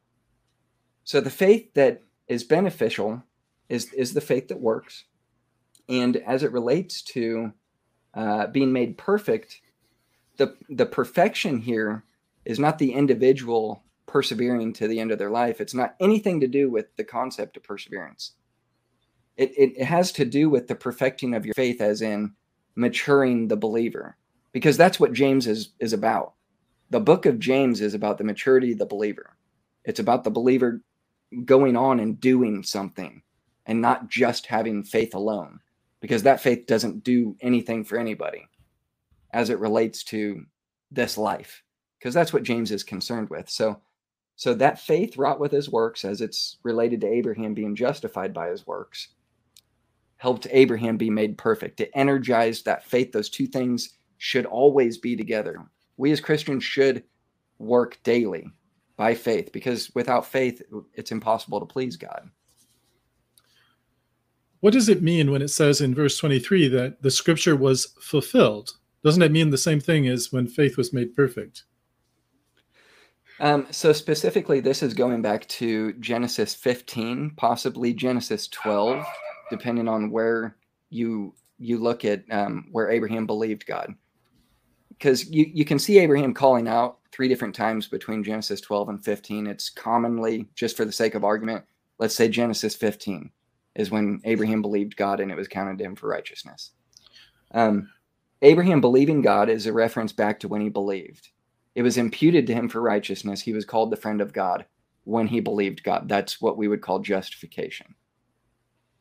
So how is that scripture fulfilled when Abraham offered Isaac on the altar? The scripture that was fulfilled was when he believed, is not a reference of the scripture that was fulfilled isn't a reference of him offering Isaac. This is, and maybe I'm wrong. I think this is talking about Genesis 15 when he believed God, because that's the reference. So, okay. So do you think that Romans 4:3 and Galatians 3:6 are the other New Testament references to this statement? Abraham believed God and it was counted to him for righteousness. It's afraid, the wording is slightly different between Romans 4:3 and Galatians 3:6, at least in our translation. But do you believe that James is talking about the same thing as Paul is talking about in those two passages when he quotes this statement from Genesis? Yeah, I think that we have a problem when we introduce kind of competing salvific views between James and Paul, and it's drawn out in James too. Like, this is the text to go to draw those things out. But I think that Paul and James are both giving the example of when Abraham was truly justified before God was in Genesis 15. But keep in mind the example of when his works are given in the verse prior to that as him being justified before men was almost 30 years after Genesis 15. That was Genesis 22. So, I mean, you're looking at 25 to 30 years. Like, either Abraham was justified before God when he believed, or he was actually justified before God 30 years after he believed when he offered Isaac. And if we have the faith alone position, which the Reformed guys help themselves on, then you either can join the two, that faith and the works that are given for justification is when he offered Isaac, or it was when he believed. Like, that's kind of the line in the sand there. Isn't that line resolved if his acts 30 years later proved his faith which came 30 years previously. No, because the question is emphasis before God, emphasis before men. What the Calvinist problem is, as it relates to James 2, has completely ruined the faith alone message for the Calvinist, because they see the relationship of faith and works as the faith that works being the faith that is a true faith. When specifically in this text, Abraham wasn't justified before God when he offered Isaac. He was justified, vindicated before man in that sense.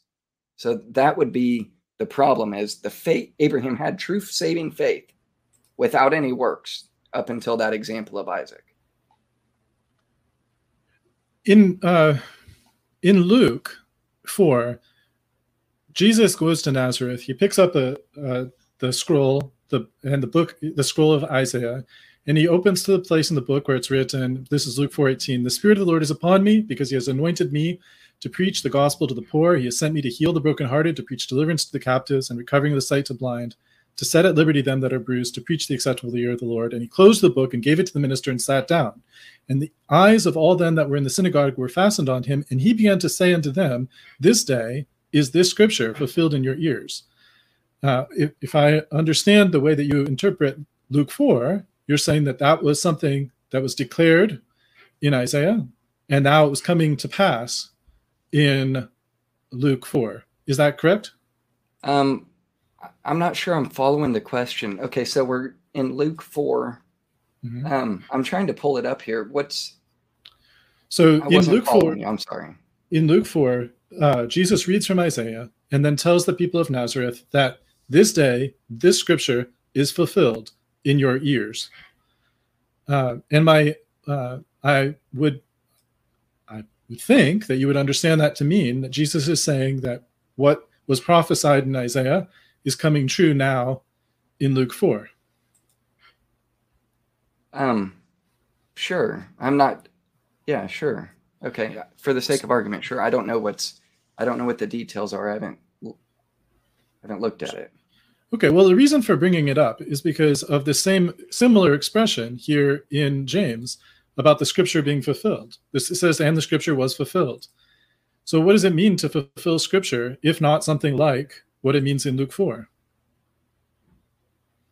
So specifically, the scripture was fulfilled in the distinction of Abraham being justified before God when he believed. Like, I think that's the problem that we're seeing. Like, there's two different types of justification here in this passage. One is a justification before God, which is the one that was fulfilled from Genesis 15 in verse 23, James 2:23, and the scripture was fulfilled, which saith, Abraham believed God, and it was imputed unto him righteousness, and he was called the friend of God. That was when he was justified before God. When he was justified by works, that was the justification before man, when the objector introduces, like, how can you say that faith saves? Like, I can't see your faith. And then he says, well, Abraham offered his son Isaac. Like, look, he had faith. Like, God says he was saved in Genesis 15, but he offered Isaac in Genesis 22. That's 30 years later. Like, that's the vindication of Abraham. And when you talk about Rahab the harlot being justified by works, you would go back to the other kind of justification there, correct? Not the kind of imputation of righteousness. 100%. This is not a justification of Rahab before God in the sense of justification, like the imputed righteousness of Christ. If it is, that's certainly that's not the implication. I didn't mean to imply that in my question. Okay. Just trying to get the answer. So let me turn to a slightly different angle. You argued, I believe, that since James is written to the brothers, that this means it's written to believers. I wonder how you would explain then passages like 1 John 2:19 and Jude 4, which tell us about the presence of false brothers. So 1 John 2:19 says, they went out from us, but they were not of us. For if they had been of us, they would no doubt have continued with us, but they went out that they might be made manifest that they were not all of us. How do you explain that? Okay, so there are people who profess to be saved that aren't saved. I mean, like, the free grace position doesn't say like anybody who professes to believe is a believer. Like, that's not our position. There are people who are not saved who think they are. So you would agree then that there are people who are in that group of the brothers, but who are not actually true brothers, correct? I think in the context here, like, they're speaking of a kind of like if you want to say like if you were to say a local church, like, not everybody in the local church is truly saved, but you could say like they're part of the church. So it's kind of like saying, well, they went out from us, they weren't really of us. Like, yeah, there's unsaved people that are among believers. And the same explanation then I suppose would also apply to Jude 4, which says certain men crept in unawares. Who were same explanation basically? Yes. So how is that possible that we could use their exit as evidence that they weren't truly of us if true believers can also not persevere? So I don't think that we're saying true believers can't persevere. And okay. So we believe true believers persevere to the end of their life all the time. But some people don't. Right. So how would that, I'm sorry if I may be out of time here. If you want, Turretin, why don't we, that's okay. If you want to kind of ask that last question, we'll let Josh answer it, and then we'll go to the next round, especially if it applies to what you guys are talking about here. Yeah. So I'm sorry, just to clarify that last question, the clarification was, if John is saying in 1 John that we know they were not of us, meaning that they were just, as you said, just people who said that they were believers, but they weren't. How is the fact that they left evidence of that, unless it's true that true believers would have stayed? Yeah. So I think that I might be misunderstanding like where you're going with this, but let me give it a try. I think that it's impossible to look at somebody's works alone and say whether or not they're saved. I think that there should be a pretty good gauge to be able to look at somebody's profession of faith, like they do in James 2 with the examples they give with Rahab and Abraham. But I think that if you look at Fred Librium's book, he gives what does he call it? I can't think of what he calls it, but he gives kind of this diagram of whether or not you can tell somebody is saved based off of their profession, based off of their works. And as it relates to Jude 4, as it relates to 1 Peter, they went out from us because they were never really among us. Doesn't negate the fact that people can say that they have works and not really be true believers, or can have good works and not really be true believers, or can be true believers and not have works. Like, you can, from our position, you can be saved just by belief alone, like justified. You won't be fully sanctified without works, but the justification side is I think maybe where we're going here. Maybe I got that wrong. I don't know. Hopefully I answered that. Probably not. Well, what we can do, no worries if that's okay with you guys. We'll make that the last question and answer for that round. Now we're moving into the final round. We're at the 45-minute mark in terms of the cross exam. Again, time's flying by here. Tons of fun. And Josh, you now get your second round in terms of asking and leading the way with questions. So go ahead, gentlemen. Floor is yours. Okay, so the first round, I wanted to focus on general questions and kind of see where the conversation went. In this conversation, I'd like to focus on more textual concerns, because I think there's problem texts. I think that you would admit there's seeming passages that look like somebody truly believed that their works don't line up to it, like they either apostatize, they're a carnal Christian, these sorts of concepts that we need to really look at. So in 1 Corinthians 3:1, he says, "And I, brethren, could not speak unto you as unto spiritual, but as unto carnal, even as unto babes in Christ." So I think that we can see, like, Paul is speaking to Christians, and he's calling them carnal Christians. Do you have room in the Reformed theology concept of perseverance of the saints for there to be true carnal Christians? Well, in the sense that Paul means here, yes. And in the in the explanation of the position that I presented as well, there's under that third point of nevertheless through various temptations they can fall into grievous sins. But in this case, Paul's not even talking about those people who are falling into grievous sins at some point. He's talking about babes in Christ, meaning ones that are just at the beginning of their life in Christ. Okay, do you see any old nature that stays with a Christian even with a new nature, like the old man and the new man that Paul writes about? Do you see an old nature and a new nature? Yeah, there's the war. Paul describes it as a war in our members. So the Calvinist position is that you have the old nature with you, even as you're justified. Is that correct? Yeah. We're not justified by our works. But the true born-again, regenerate believer has the old nature with them until the day they die. Is that correct? They until they're glorified, which is either at their death or at Christ's coming. Yeah. What about the concept of one standing versus one state? Have you ever heard those terms before? So if you mean like a judicial standing before God versus the state of their how sanctified they've become. Yeah, it's kind of like your relationship versus your fellowship as it relates to Christ. So we're united to Christ by faith. So we have a relationship with Christ that's on the basis of faith.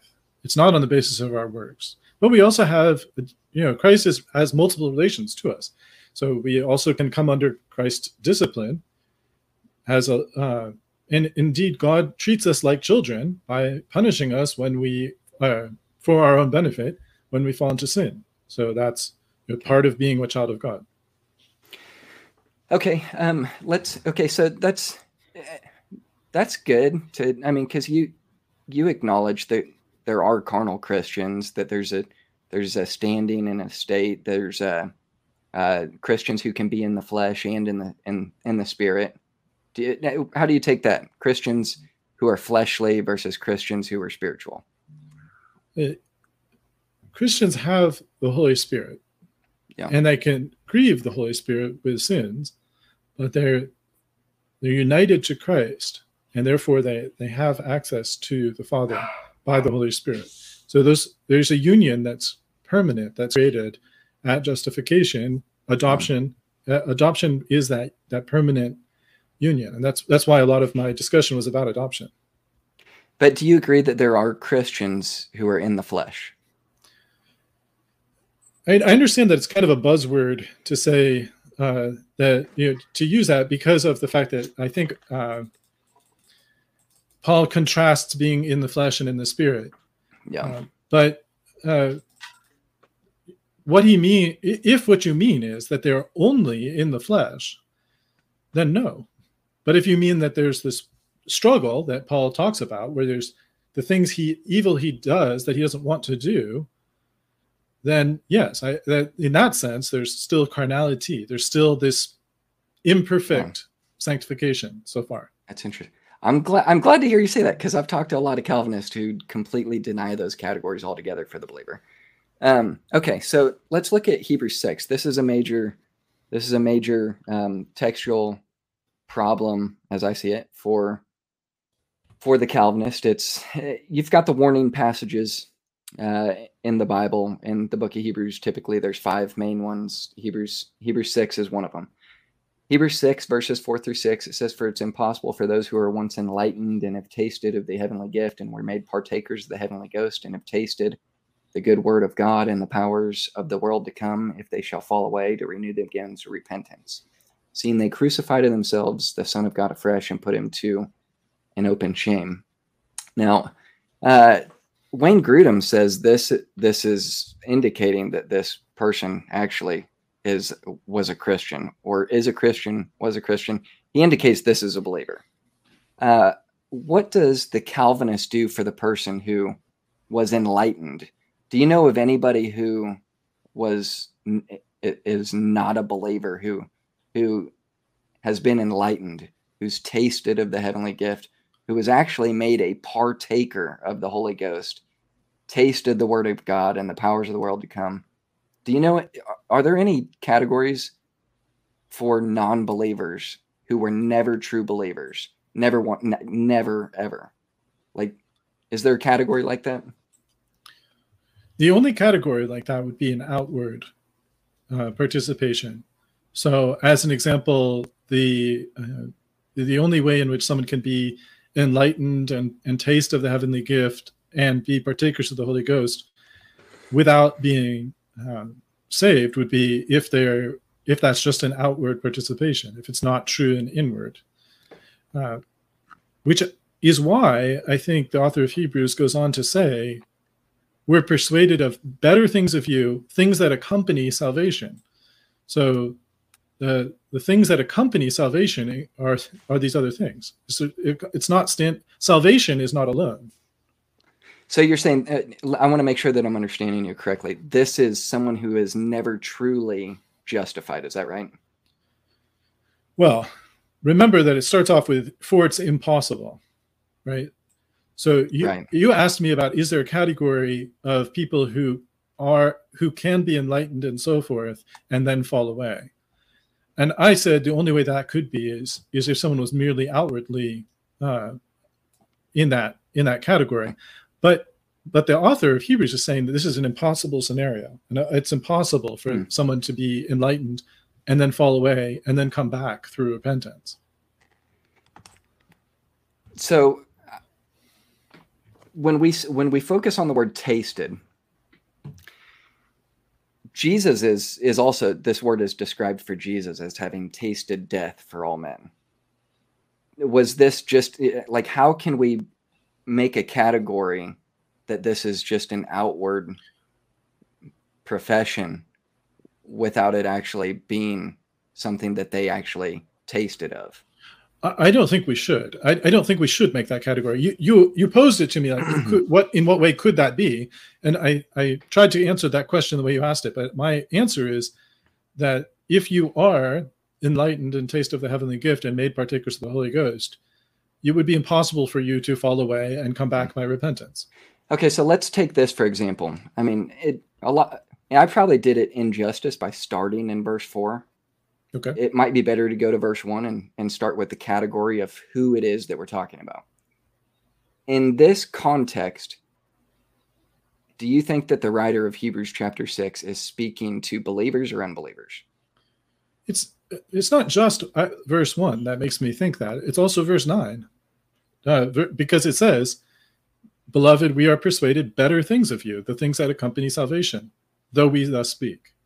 But okay, so you said it's not just verse 1, but verse 9 that makes me think that. What it makes you think what? That these warnings are to believers. So this is to a believer. Yep. A believer who has just an outward. No. The believers actually do it. Yep. Believers are actually enlightened, actually tasted the heavenly gift, and are actually made partakers of the Holy Ghost. So I guess the question is, if they shall fall away, it's impossible to renew them again to repentance. That now that we're in the category of believers, these people can fall away, and this is the warning that they can fall away and they can't come back to repentance. you're saying that the believer can never fall away, and therefore repentance would never be necessary. But it seems like the writer here is saying if they fall away. So maybe I'm getting it. Do you think this is just a hypothetical warning, or is it something they can actually do? I think, I mean, I do take impossible in a very strong sense there when it says that it's impossible. And I also take the fact that verse 9 says, we're persuaded of better things of you and things that accompany salvation, though we speak thus. So I take this as a hypothetical situation, a situation where if hypothetically this impossible thing happens, then this would be it would be impossible for them. It's impossible that they could fall away and come back. So you think that verse 9 gives an indication that he's speaking hypothetically? Absolutely, yes. What specifically in verse 9 makes you think that? We are persuaded better things of you and things that accompany salvation, though we thus speak. But how does that make verse 6 hypothetical? I don't understand how that makes verse 6 hypothetical. If he's persuaded of better things, I think that it would be because of the warning that they need to go on to perfection lest they fall away. I think it's because he says that there's things that accompany salvation. Okay. So let's look at, let me see what we can do here. Oh, we need to go to James 2 because I had some questions I wanted to ask you on that. James 2.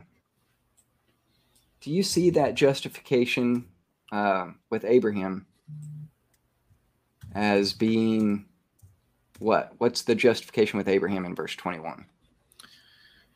In that case, it's a demonstration or proof of the fact that he truly believed God. It vindicates God's statement that Abraham believed. Well, that came after this. But in this verse, faith isn't mentioned as the justification. Like, faith is completely absent. Do you take this justification as like a legal statement or a legal declaration of the righteousness of Christ being imputed to Abraham? Like, how do you see the word justified here? I see the word justified here as Abraham our father being demonstrated to have true faith through his works. It's a demonstration, a vindication of his faith. So you would use it the same way I would. It's a vindication. Yep. In some limited way, yes, the same. Okay, so he was vindicated by works when he offered Isaac on the altar, but you take it as a vindication before God, is that right? No, of course not. God knows his heart from the beginning. Right. This is a vindication for us. This proves to us that Abraham did believe God, because there's no other reason he would offer up his only son he loved. Okay, and you see now. I think that when we get down to verse 26, it might be problematic. We'll see. He says the body without the spirit is dead. So that'd be like faith without works is dead. So faith without works is dead also. He goes on to finish that thought. In the analogy that he's got here with a body without a spirit being dead, if the body is analogous to faith, does that mean it's non-existent? Because it seems like we're saying if the body doesn't have the spirit, if faith doesn't have works, then that faith is non-existent. How would you kind of clear that mess up? I guess I'd say it's one of the limitations of analogy is that no one says that a body is non-existent without the spirit, but yeah, the analogy is one of death. In other words, it's not a living faith. It's not the kind of faith that saves, which is what the earlier verse said. What will that faith save? This is not true saving faith. This is a dead faith. That's the analogy. Yeah. And Josh, let's do one more question, brother. Okay. Well, I've got to get a good one then. maybe. I don't know. Make it count.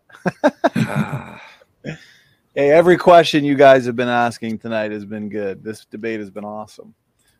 Thank you so much. Well, maybe I need to go. Okay, let's end on Hebrews 10 and just get your take on this. Hebrews 10, 26 through 29.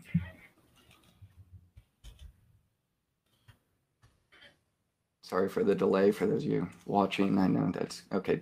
Okay. For if we sin willfully after that we've received the knowledge of the truth, there remaineth no more sacrifice for sins, but a certain fearful looking for of judgment and fiery indignation, which shall devour the adversaries. He that despised Moses' law died without mercy under 2 or 3 witnesses. Of how much sore punishment suppose ye shall be the thought worthy, who hath trodden under foot the Son of God, and hath counted the blood of the covenant, wherewith he was sanctified in holy thing, and hath done despite unto the Spirit of grace. Now, I know that you're going to say this is another hypothetical, but I do not understand how you can get that from this text. How do you think it's a hypothetical for someone who is in the category of being a believer? They're in the category of being a believer. They sin willfully. There's no more sins. There remains no more sacrifice for these sins, and they've actually trodden underfoot the Son of God and had counted the blood of the covenant, which they were sanctified. They counted the blood of the covenant an unholy thing, and they were sanctified. If it's not a hypothetical, maybe it's something else. I'll just let you take it from there, see what you want to do with it, and that'll be my final question. So anyways, thank you for your time on this cross-examination. It's been fun. Thanks. So this is an extraordinarily serious part of Scripture. As you see, the warning ends at verse 31. It's a fearful thing to fall into the hands of the living God.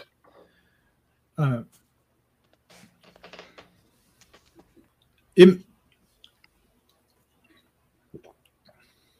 may be that this is just a hypothetical warning, and the grave seriousness of the warning is what is instrumental in keeping people doing what's right and trusting in Christ for salvation and not despising God.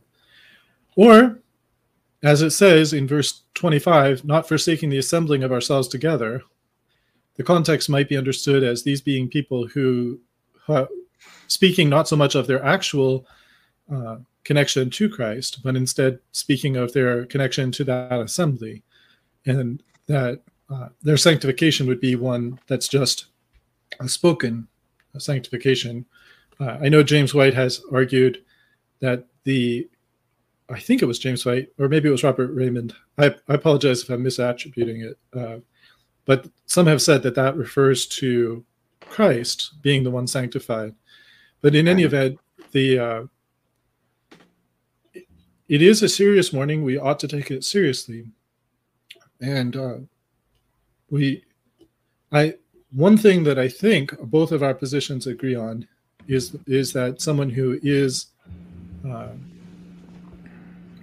who is sanctified by God will not come into eternal judgment. But I do think it's a warning that both our positions ought to take seriously. And it seems to me that either we say that it refers to people who only claim this position, or it seems as though we would say, and we don't necessarily have to say the same thing, that perhaps this is just a hypothetical warning, because verse 32 says, call to remembrance the former days, in which after you were illuminated, you endured a great fight of afflictions. So it may be that this is in some sense hypothetical, with the confirmation coming in verse 38. Now the just shall live by faith, but if any man draw back, my soul shall have no pleasure in him. But that's what makes me think this might be just hypothetical. We are not of them who draw back unto perdition, but of them that believe to the saving of the soul. So I think that this fits better with an understanding of salvation being all of God, such that those who believe also persevere to the end and don't receive this judgment that's warned of in Hebrews 10. Appreciate that. Final question and final answer. Gentlemen, that concludes the hour cross exam. Amazing endurance from the both of you. You've both endured to the end of this cross exam, at least. So great job. Tons of fun. And this debate needs to be shared around because it has been very comprehensive, very thorough, and it is such an important topic. So, okay, let's move into the concluding statements where we can wrap up our thoughts, wrap up our points. And we have what looks like 5 minutes for the concluding statement. So, Turretin fan, my good man, we are going to hand it to you for 5 minutes. Whenever you're ready, the floor is yours. Thanks so much. It's very hard to do justice to this lengthy debate in 5 minutes, and I've already wasted a few seconds on that comment. What's the position that I defended here? The position I defended is one that is set forth in Westminster Confession of Faith, chapter 17. It's consistent with the rest of the Westminster Confession and with a shorter catechism, which is another of the Westminster Standards.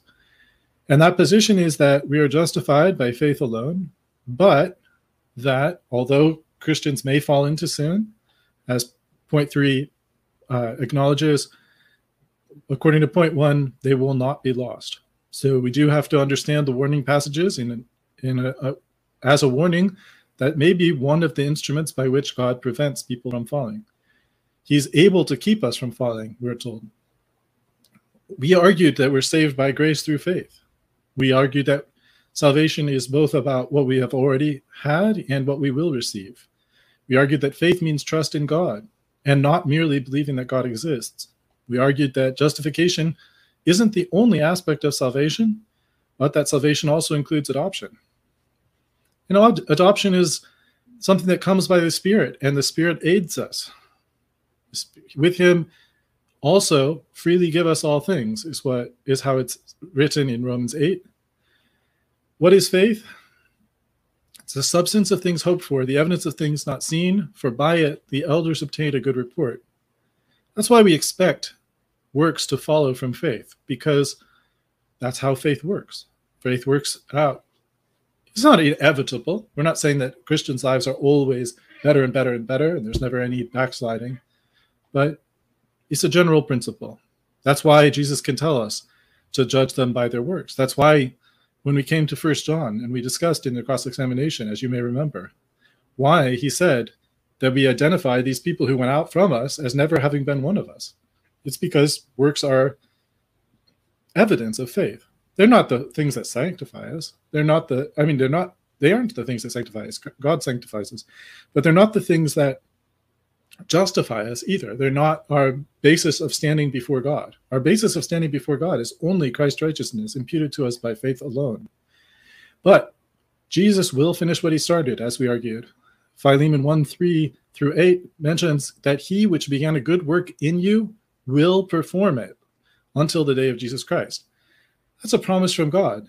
When he promises us that he'll never leave us or forsake us, or when he promises us things like what I just quoted here, that he which began a good work in you will perform it until the day of Jesus Christ, we can take those promises.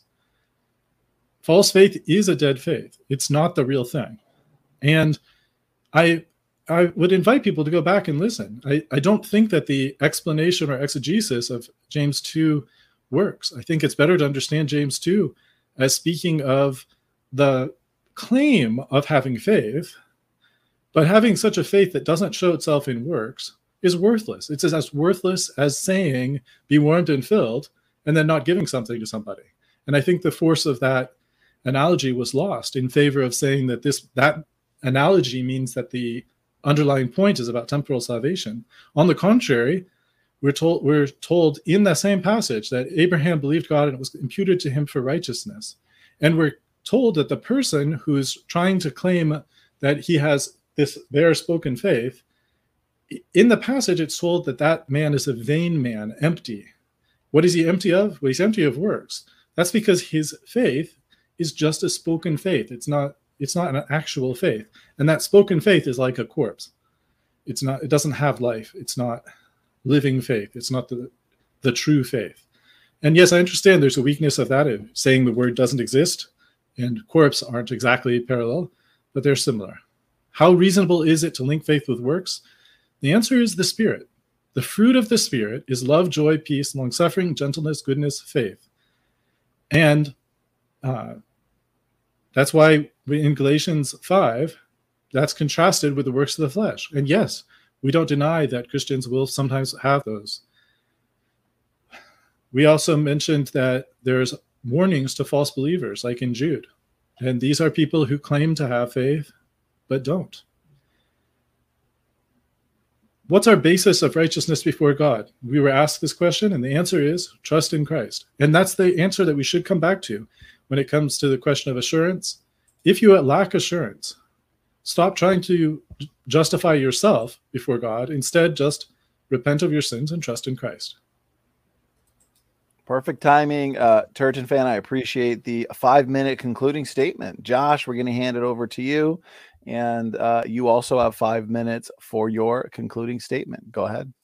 Perfect. Thank you. Well, I appreciate you, Donny, SFT, you guys for putting this on, inviting me to do another debate. This is one that I haven't done before, Perseverance of the Saints.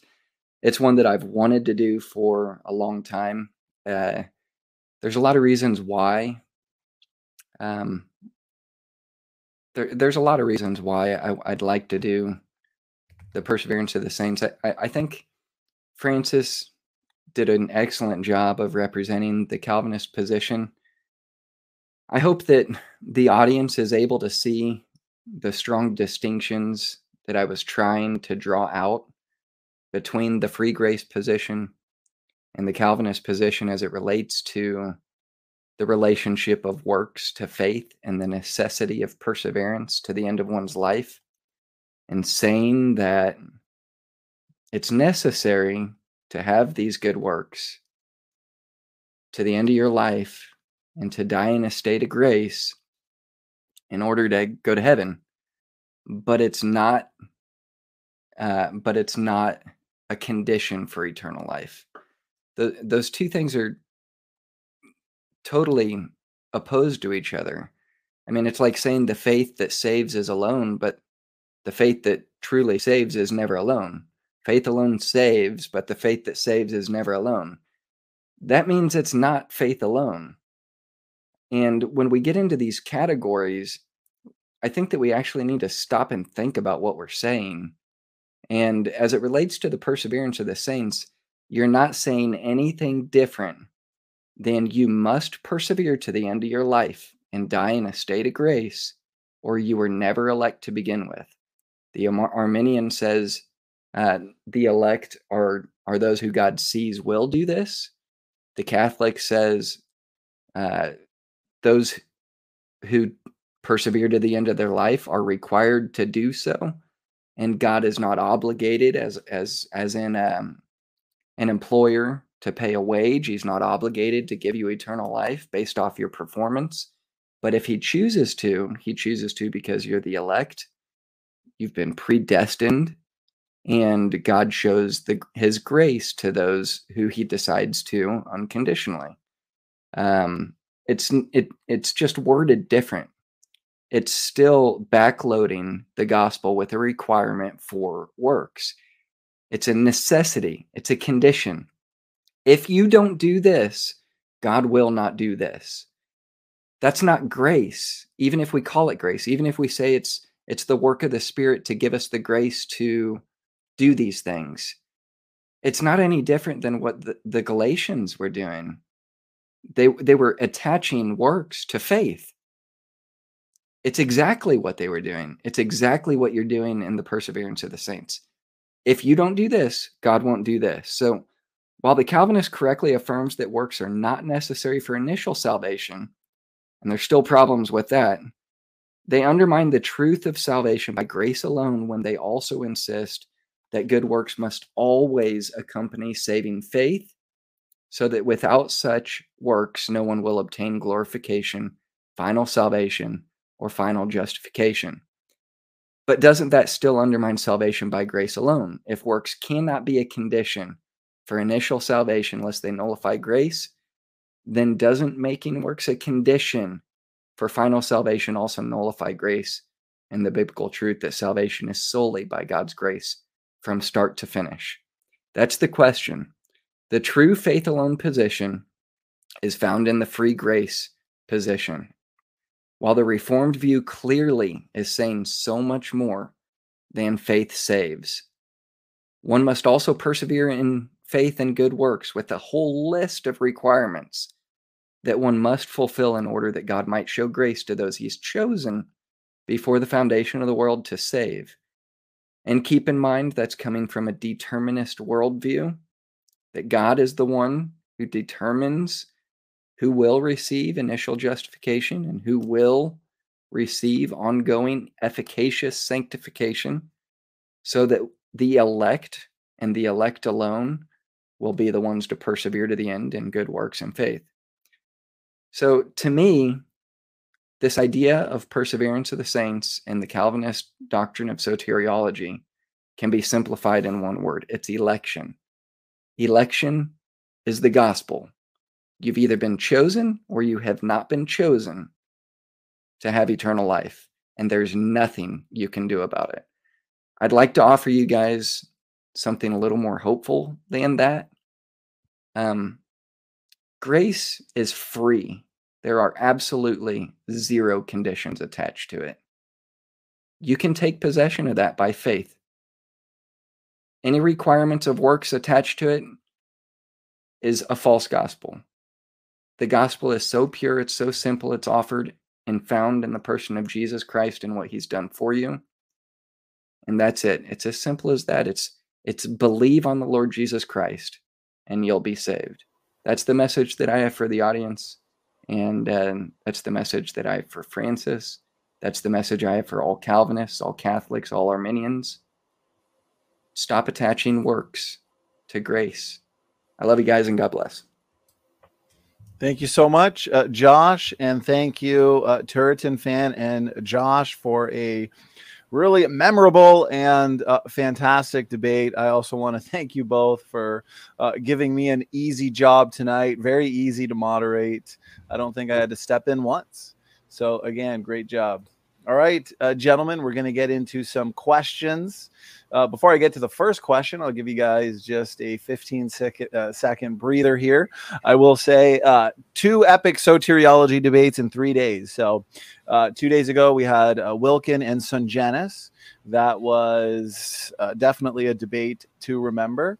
And of course, tonight, the debate that we're currently doing. Do Christians persevere to the end? So if you love soteriology, you've got 2 epic debates to watch, and please share around. Okay, so as we usually do, Josh and Turretin, I think you guys understand that with the Q&A here, in order to move along smoothly, typically what we do is whoever the question is for, we'll give them the last word. Let's say the question's for Josh. Josh, how about we say 2 minutes max to respond. Then Turretin fan can give his response, and then we would give Josh the last word. Can I have like a 30-second break? I got to run to the restroom real quick. No worries. No worries. We can do right back. a minute bathroom break, as we are now over 2 hours. So Turretin, if you wanted to step away too for it's up to you, brother. I want to make sure you guys are good to go for the Q&A. I'm fine. Thanks. Okay. Okay, I appreciate it. So I'll go over a few more reminders, guys. So we've had quite a few soteriology debates, and we've got some nature of God debates coming up too. But those wondering about the Evolution Debate Challenge series, yes, we've got a ton of those scheduled and all ready to go for the next couple months. So there are a ton in this Evolution Challenge series we've been doing. So Atheist Junior, Dr. Dino coming up, I believe the 22nd. So just make sure you're subscribed. There's probably about 20 events set right now. So to get the exact times and dates, just make sure you're subscribed. Check that event section. Next week, On the 14th, we've got an earlier debate. So this is Nick from Planner Walk, the Planner Walk channel. And again, Kent, Evolution on Trial, the 11th at 1 p.m. EST. So again, we are going to be debating evolution. Is there reasonable evidence for evolution? On the, I believe it's this Tuesday, the 13th, we are going to be having a debate between our very own Professor David McQueen and Taylor from the Snake Was Right YouTube channel. So they are going to be debating, actually, no, I believe this is, Tuesday. So they'll be debating the age of the earth. This will be their round 2. So make sure you're here for that. That's going to kick off at 6 EST. So lots of debates to look forward to. If you're not yet subscribed and you love debates, you're a debate addict like myself, hit that subscribe button. Okay, here we go. Now that we're all refreshed and good to go. Again, great job, gentlemen. Great endurance. So here we go. First question that came in a long time ago is, let's get it up on screen here. Okay. Question comes in from Kevin's at Biblical Discussions, and this is a question for both. So we'll get one response from the each of you, and then we'll move on. So he asks, at Standing for Truth, question for both. Abundance of faith, is that prove that they were never saved? Hebrews 3:6, 1 John 2:19. I guess we could start with Francis, if you wanted to start with that one. We could go there. Sure. So my interpretation is that he's saying abandoning the faith, as opposed to abundance of faith, in terms of what I think he was intending to say. I was kind of confused there too. I think you're right about that. If I understood that correctly, we did talk a little bit. I think we may have talked a little bit about 1 John. I'll mention that briefly. So Hebrews 3:6, it says, Christ as a son over his own house, whose house we are, if we hold fast the confidence and the rejoicing of the hope firm until the end. And then 1 John 2:19 says, they went out from us but they were not of us. So that's the one we already discussed a little bit. And I do agree that there's proof that this abandonment of the church is proof, or at least evidence, that the person was not actually a believer. Is it proof? I don't think so, but I don't think proof is necessary. I think it's fine to just say evidence, because we are human beings. Our decisions are fallible, and nevertheless, there's a reason why this is mentioned, and that is because ordinarily sanctification and growth in grace is what we see in the life of believers, because they have the Holy Spirit. That's why they don't go out from us. And that's why such backsliding or apostasy, departure from us, why those are evidence that the person was never of us. That's why that's evidence. Because if it's true faith, ordinarily the person would stay and grow in faith and not leave. Appreciate the response. Yeah, go ahead, Josh. So I'll just give a real short explanation. I think the correlation is trying to be drawn that those who persevere to the end are the ones who were the us, as opposed to those who went out from us. To look at the example in 1 John 2. But specifically, if you look at Hebrews 3, the example given is Moses and the Israelites. And if you look at Hebrews 3, it's talking about, what's the word that was, I'm trying to think of the word that was used. It's not, I guess it's not really that relevant. But the whole point is, if we're going to use the analogy of perseverance of the saints to kind of vindicate those who have true faith versus those who don't have true faith, and those who see the fulfillment of that promise that was given to them, the example is given with Moses and the Israelites in the wilderness. And if you really look at what happened with Moses and the Israelites in the wilderness, Moses didn't inherit the promise. In fact, if you looked at the performance of his works, he failed. And there's only 2 out of that entire generation who did. It was Joshua and Caleb. And it was because of their performance that they didn't get the inheritance that was promised. As it relates to the free grace message, we're not saying to persevere to the end so you get justification and prove that you were actually justified. We're saying that the perseverance to the end is something that Christians need to do and take heed, because the inheritance is something that's based on reward. The reward is something that is based off of your effort, your works. And it doesn't have anything to do with vindication of whether or not you are the elect. It has to do with whether or not what you did was by faith and was pleasing to God. And if we can look at Moses and the inheritance that wasn't granted to him based off his performance, I think we need to look at that and take it very seriously. Okay, I appreciate the responses from the both of you. And it looks like we have another question that is for the both of you as well.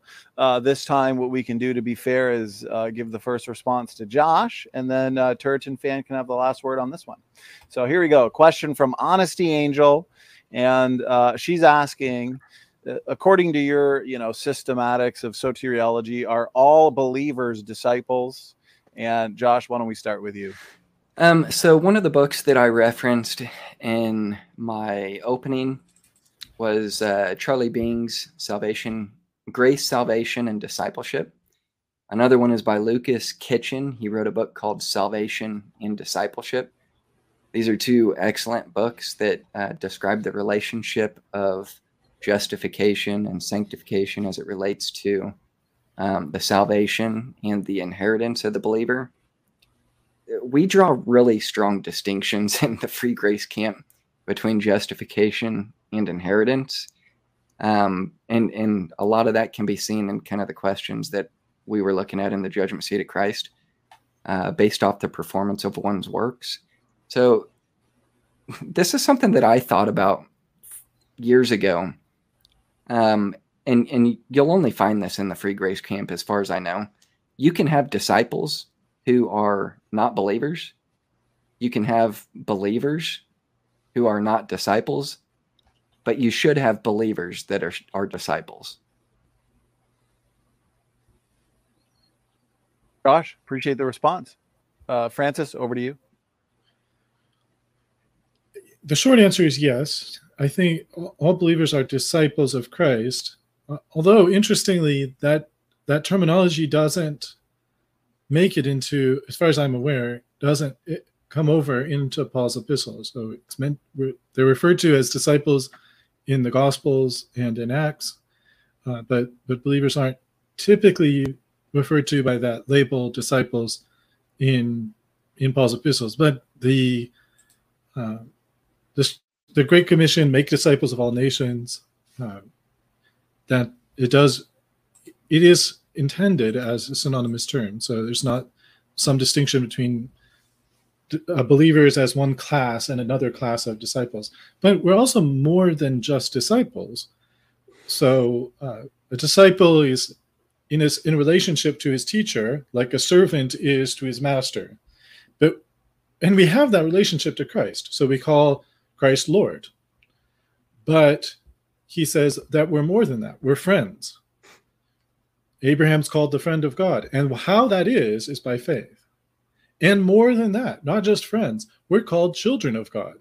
And we receive that through adoption, and receive that when we're justified. So we receive, as one of the many benefits of faith, we receive the adoption of sons. So we're more than just disciples, but discipleship is part of the Christian life. Okay, Josh and Francis, appreciate the responses from the both of you. Okay, here we go. For the next question, and we have a ton. Okay, here's one that comes in from the Layman's Seminary, and Charles, he's actually got a debate on a similar topic coming up as well, related to soteriology. Charles, we're looking forward to that. He's going to be debating Daniel Mira, I believe on the 20th. Just got to confirm the details on eternal security. That should be a lot of fun. Okay, so his question is for you, Josh. He asks, how do you view the relationship between perseverance and eternal life in Romans 2? And how do you differ from Jody Dillo's view there? Okay, so there's a two-part question there. One would be to recognize the first being the relationship of perseverance and eternal life in Romans 2. And then the kind of a comparison of my view to Jody Dillo. So in Romans 2, most often, if you're looking at Romans 2 and you're using it in an example of perseverance, one, you should look at the debate that just happened between Syngenis and Wilkin, because that's specifically what that whole debate was about, was Romans 2:13. And in verse 13, it says, for not the hearers of the law are justified before God, but the doers of the law shall be justified. Now, you could either take that as a hypothetical, that hypothetically this is saying that if you are a doer of the law, then you'll be justified, as in receive the imputed righteousness of Christ. Or you can look at it as something that is, actually doable. You could do it. One thing that I'll say that I didn't say as we were going through the debate that I think is kind of a good time to say it now is, as it relates to perseverance of the saints, and even in Romans 2 and eternal life, I think that when we look at the perseverance, the persevering one, when we take our focus off of the perseverance of Christ and what Christ did for us in our place and place it on the saint, it becomes very problematic as we're trying to distinguish between justification and sanctification and those who will receive eternal life. It becomes a condition. If you're looking at the perseverance and perseverance of someone to receive eternal life, it better be Jesus Christ, because Romans 2:13 says that you can do it by keeping the whole law, but Romans 3 says you can't. And James says that everyone's broke the law, and if you've broken one, then you're guilty of all of them.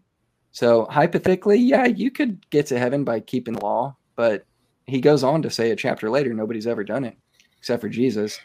So I'd be looking for the persevering one, Jesus, to give me his righteousness to receive eternal life. Thank you, Josh, for that response to a good question. Francis, we'll hand it over to you. Go ahead. I can't speak anything to Dillo's view. I'm not familiar with it. No offense to Dillo, I'm just not familiar. I would answer the point about those who seek to be justified by the law. There are some Roman Catholic folks who argue that this means that there's some justification by works in God's sight, and those, anyone who argues that, whether the Roman Catholic or anything else, has woefully misunderstood Paul's point. Paul's point is that justification by the law dooms someone to condemnation, because the only thing that the law will do is condemn, because everyone falls short. Everyone's condemned by the law. Even the Gentiles who didn't have the Torah are condemned by the law because they have it written in their conscience, Romans 2:15. And God will judge mankind according to their works, Romans 2:16. But I think that the part that connects more closely to our debate is Romans 2:29, which says, he is a Jew, which is one inwardly, and circumcision is out of the heart, in the spirit, and not in the letter, whose praise is not of men, but of God. So that goes back to me, doesn't it, Donny? Okay. It does. So Jody Dillo, in his book Final Destiny, he says this on this passage. He says it's possible to understand justification, in parentheses, he says righteousness, in this passage and the other well-known biblical sense of vindication. As argued elsewhere, there are two kinds of justification in the Bible: a justification by faith alone, as seen in Romans 3:28 and 4:5, and a justification by works in James 2:24 and Romans 2:13. The former secures acquittal before the bar of justice and guarantees final entrance into heaven. The latter results in praise from God for a life well lived, Romans 2:29, 1 Corinthians 4:5. That said, I prefer to understand the phrase as the time when we will be perfectly conformed to God's will, that is, our glorification. He says both alternatives of the already not yet tension are plausible. So essentially, Jody Dillow takes Romans 2:13 to be a reference to glorification one day when we are fully sanctified. I don't know that I would hold to that position. Maybe it's possible, but I don't think that's the way that Paul is using it. I think that he's responding to those who are looking to the law to justify them by their works alone. And I think that he goes on to tell these people, like, you're not cutting it and you're not going to do it. Like the righteousness of the Pharisees is pretty good. Unless your righteousness exceeds theirs, you're going to fail. And I think he's basically telling anybody who's looking to make it to heaven by their works that it ain't good enough. And you better be looking to Jesus for that. So I don't think that it's a reference to our future sanctification and glorification. So I might disagree with Jody there. Okay, appreciate the responses from the both of you on that one. Romans 2:13, that was actually the thesis of Bob and Robertson Genesis debate the other night. So, okay, here we go. Redefine living. Another question for the both of you. So his question is, what shall we make of Samson? Did Samson persevere to the end? Anybody specifically want to go first on this one, since it's a question for the both of you? I think that we probably would both agree on this one. Samson,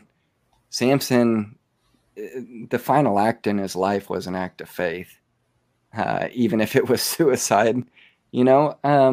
But it was by faith. He recognized his failures. I don't think, if I can stress anything, that the correlation to the death of Samson had anything to do with any ongoing justification or vindication of a faith that he truly had.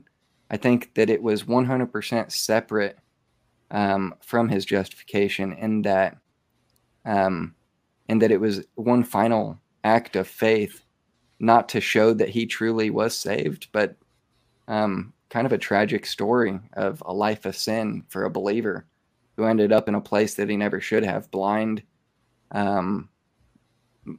weak, and under the bondage of the enemy. And I think that a lot of us can find ourselves in that place as believers. I don't think all of us would even have the strength of Samson to end it the way that he did. But I would say that, yeah, I think Samson ended his life in a place of faith. But I don't think that the works that he did was anything to illustrate that he had true saving faith. So I just don't think there's two categories like that. Thank you, Josh. Francis, over to you. The way that Samson's end is described in Judges 16 in this way. And Samson called unto the Lord and said, O Lord God, remember me, I pray thee, and strengthen me. I pray thee only this once, O God, that I may be at once avenged of the Philistines for my 2 eyes. And Samson took hold of the 2 middle pillars upon which the house stood, and on which it was borne up, of the one on his right hand and the other on his left. And Samson said, Let me die with the Philistines. And he bowed himself with all his might, and the house fell upon the lords and upon all the people that were therein. So the dead which he slew at his death were more than they which he slew in his life. And if anyone thinks that's not God miraculously answering Samson's prayer, then I'm not sure what to think. I mean, here's a man who had miraculous strength from God, which was taken away when his hair was cut. Another obviously supernatural circumstance. That's not the way that normally muscles are made and lost. And the fact that God restored his strength one final time as an answer to prayer seems to confirm that Samson was indeed one of his servants, on top of which Hebrews 11 lists Samson among the examples of faith. And Hebrews 11:32 says, And what shall I more say? For the time would fail me to tell of Gideon and of Barak and of Samson and of Jephthah, of David also, and Samuel, and of the prophets. So he's listed there in the Hall of Fame of faith, despite his sin that he did slip into during his life and chasing after prostitutes and and not living according to God's law. And he does seem to have some repentance of some kind here in Judges 16. So I do think it is an example of perseverance. I don't think it's an endorsement of suicide or of suicide attacks or anything like that. But I can appreciate that someone might think that his, in some sense, taking his own life here, is not evidence of faith. But I point out that this is something that he specifically prayed to God for, and that God answered his prayer by giving it to him. And if you believe that God would do that for someone who's an unbeliever, we're on different pages.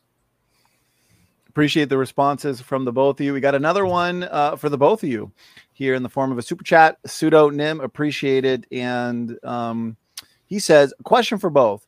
Is the statement death without, I'm guessing faith without work is dead, does it make sense? Use James as a scapegoat to agree, but no, he was against Paul's grace of salvation. Do you guys fully understand the question?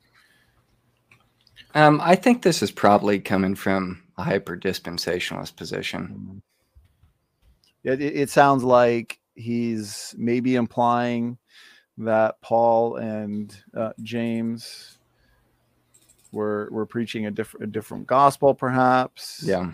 And so I'm not sure, but however you guys want to respond, whoever would like to start. Josh, you started the last one. We could have Francis start this one, to be fair, but it's up to you guys.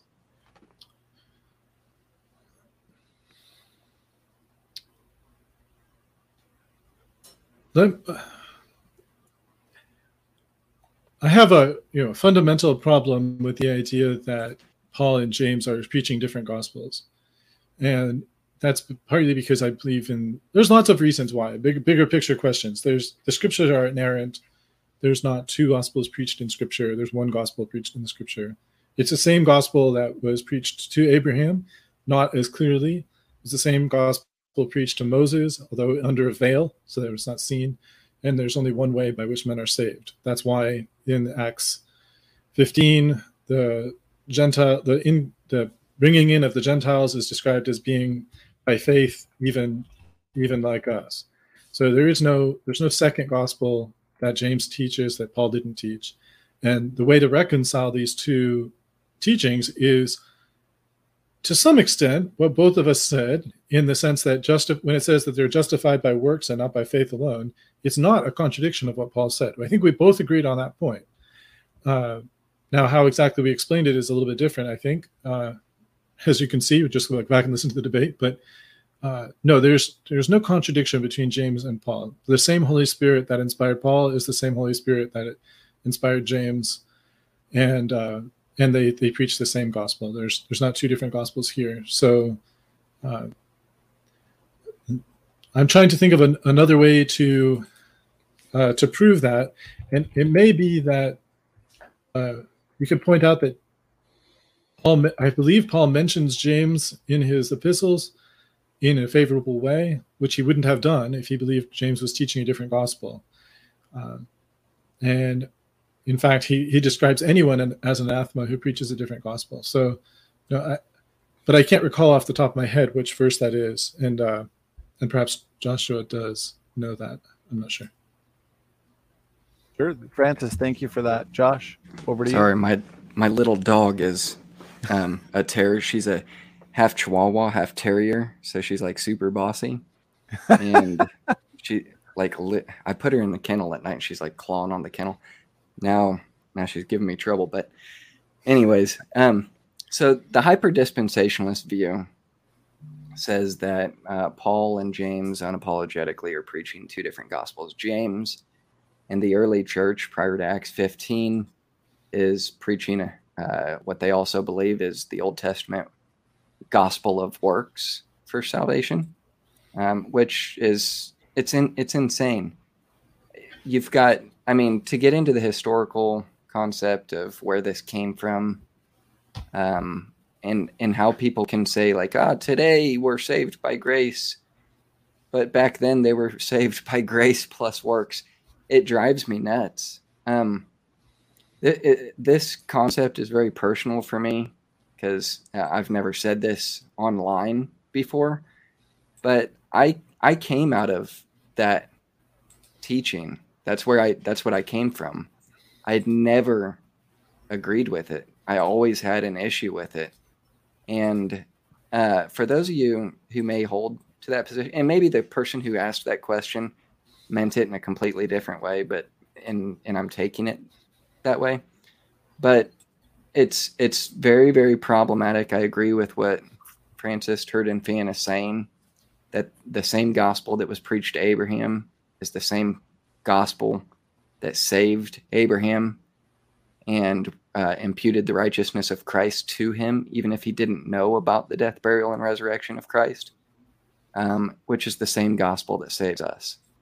So without going into too much details about the heresy of that teaching, you might not even just take that seriously for anybody who's listening.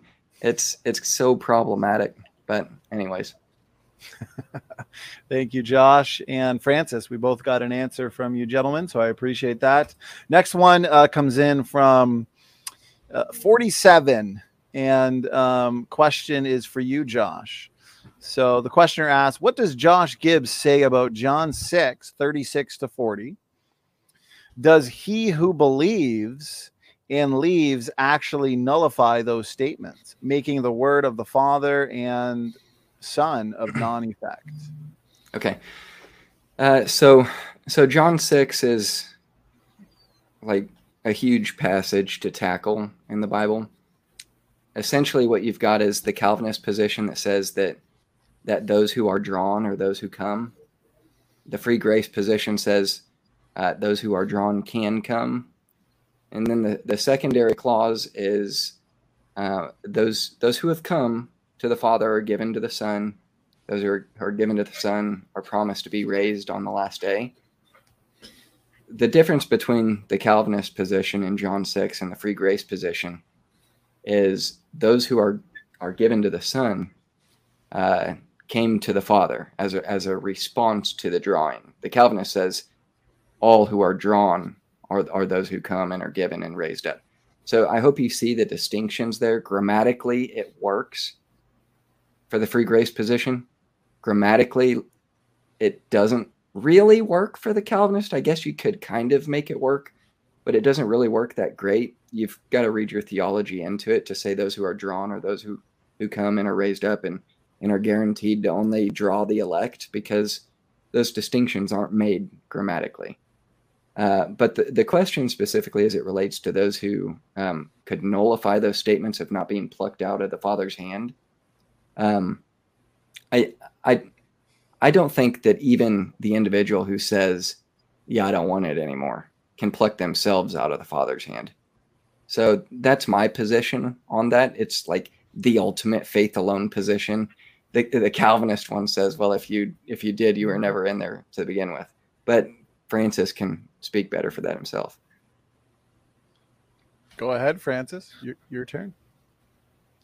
Yeah, I agree that no one can pluck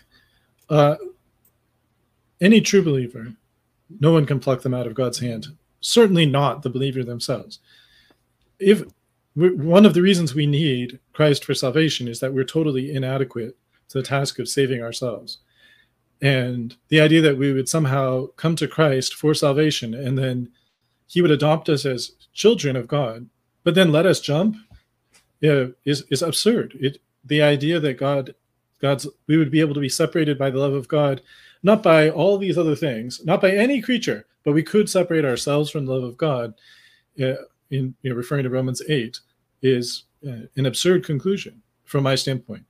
And I think that I have a sound exegetical basis for saying that.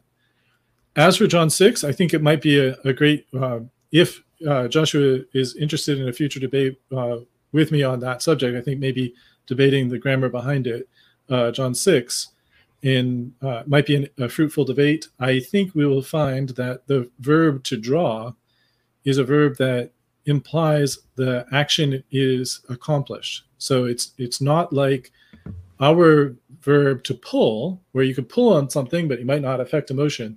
It's more like the verb to bring. So you can't, if you didn't actually bring them, you can't use the word bring. You could say try to bring, but actually what it says, that Greek word behind the word draw there is the same word that we talk about drawing a sword.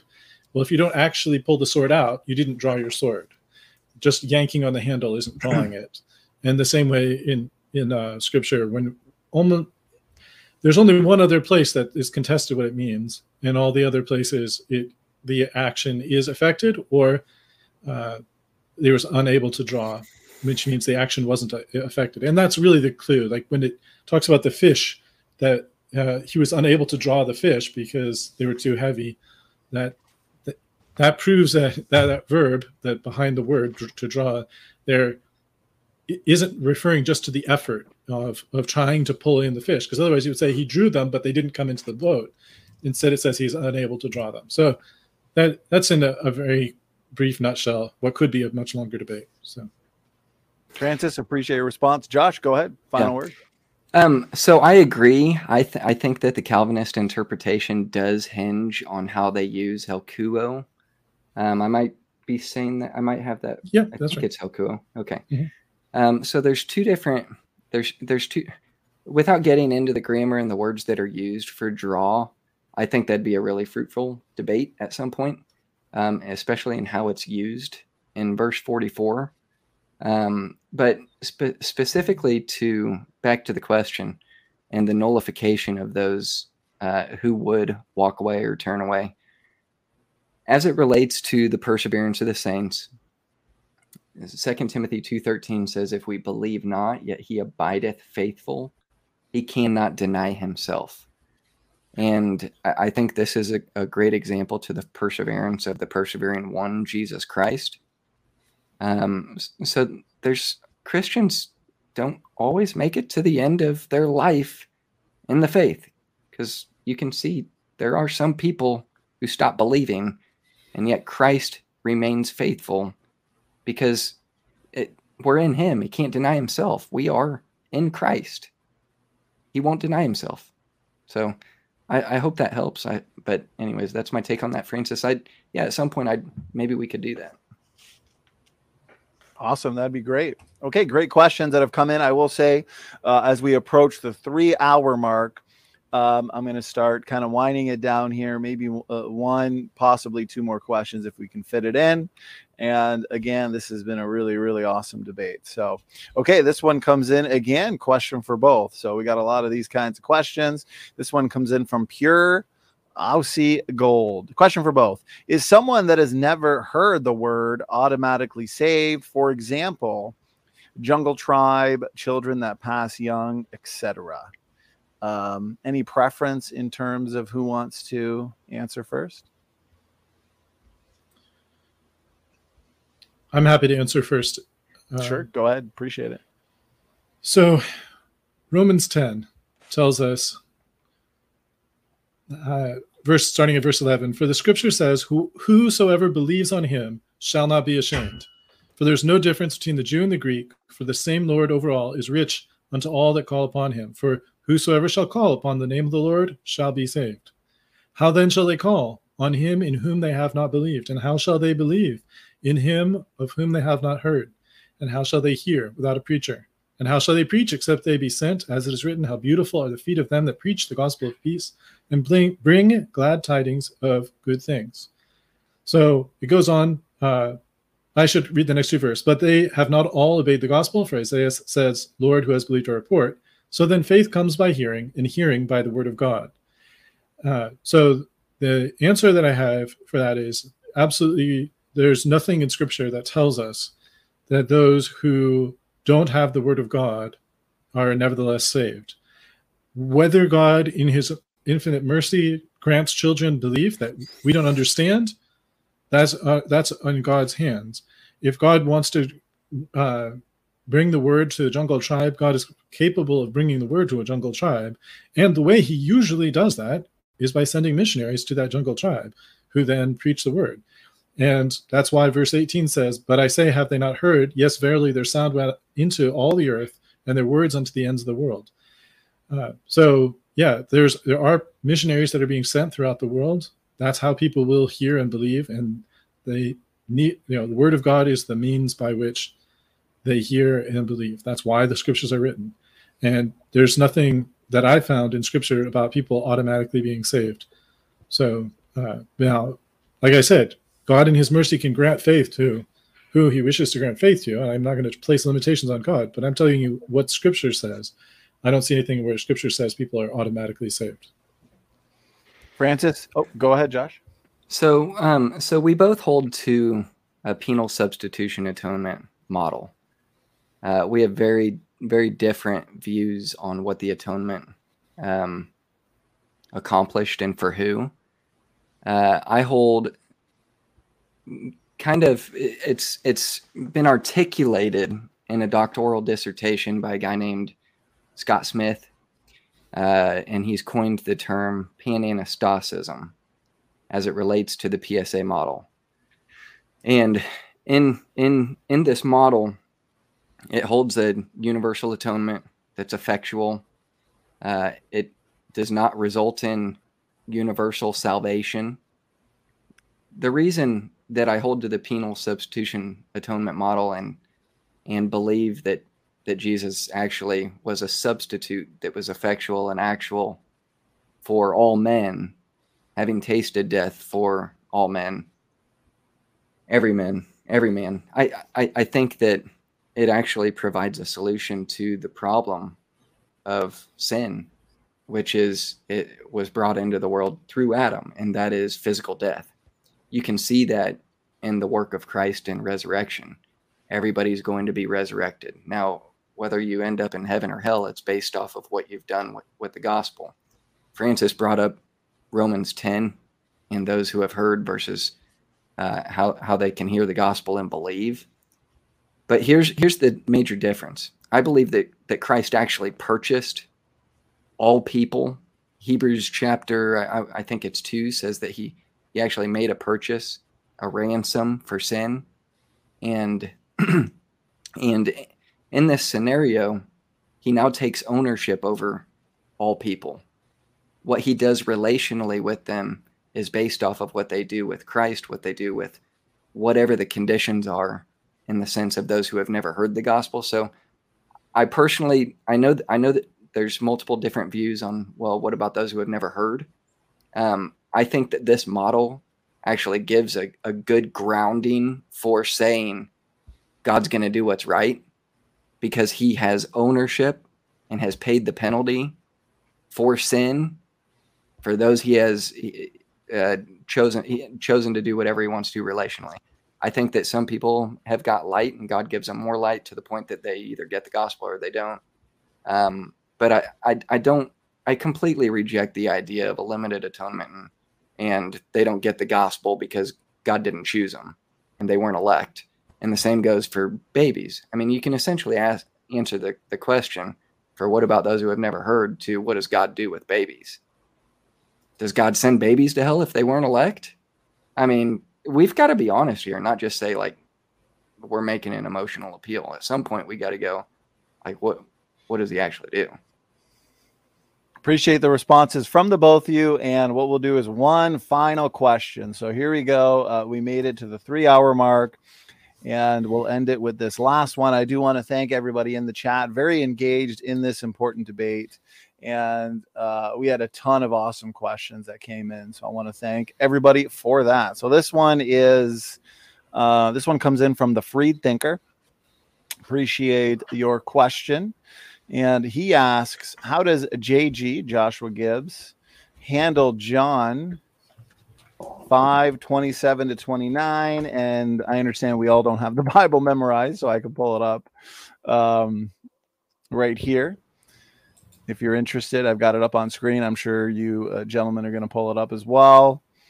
So when you get to it, let me know. Yes. I guess it's specifically for Josh. So Josh, whenever you're ready, we can have you start, brother. Well, I think I would answer this the same way I've answered every other question as it relates to works and judgment. I think that there's a distinction to be made between the judgment seat of Christ, which is for the believer. It's also called the Bema seat. the Bema seat, the great white throne judgment.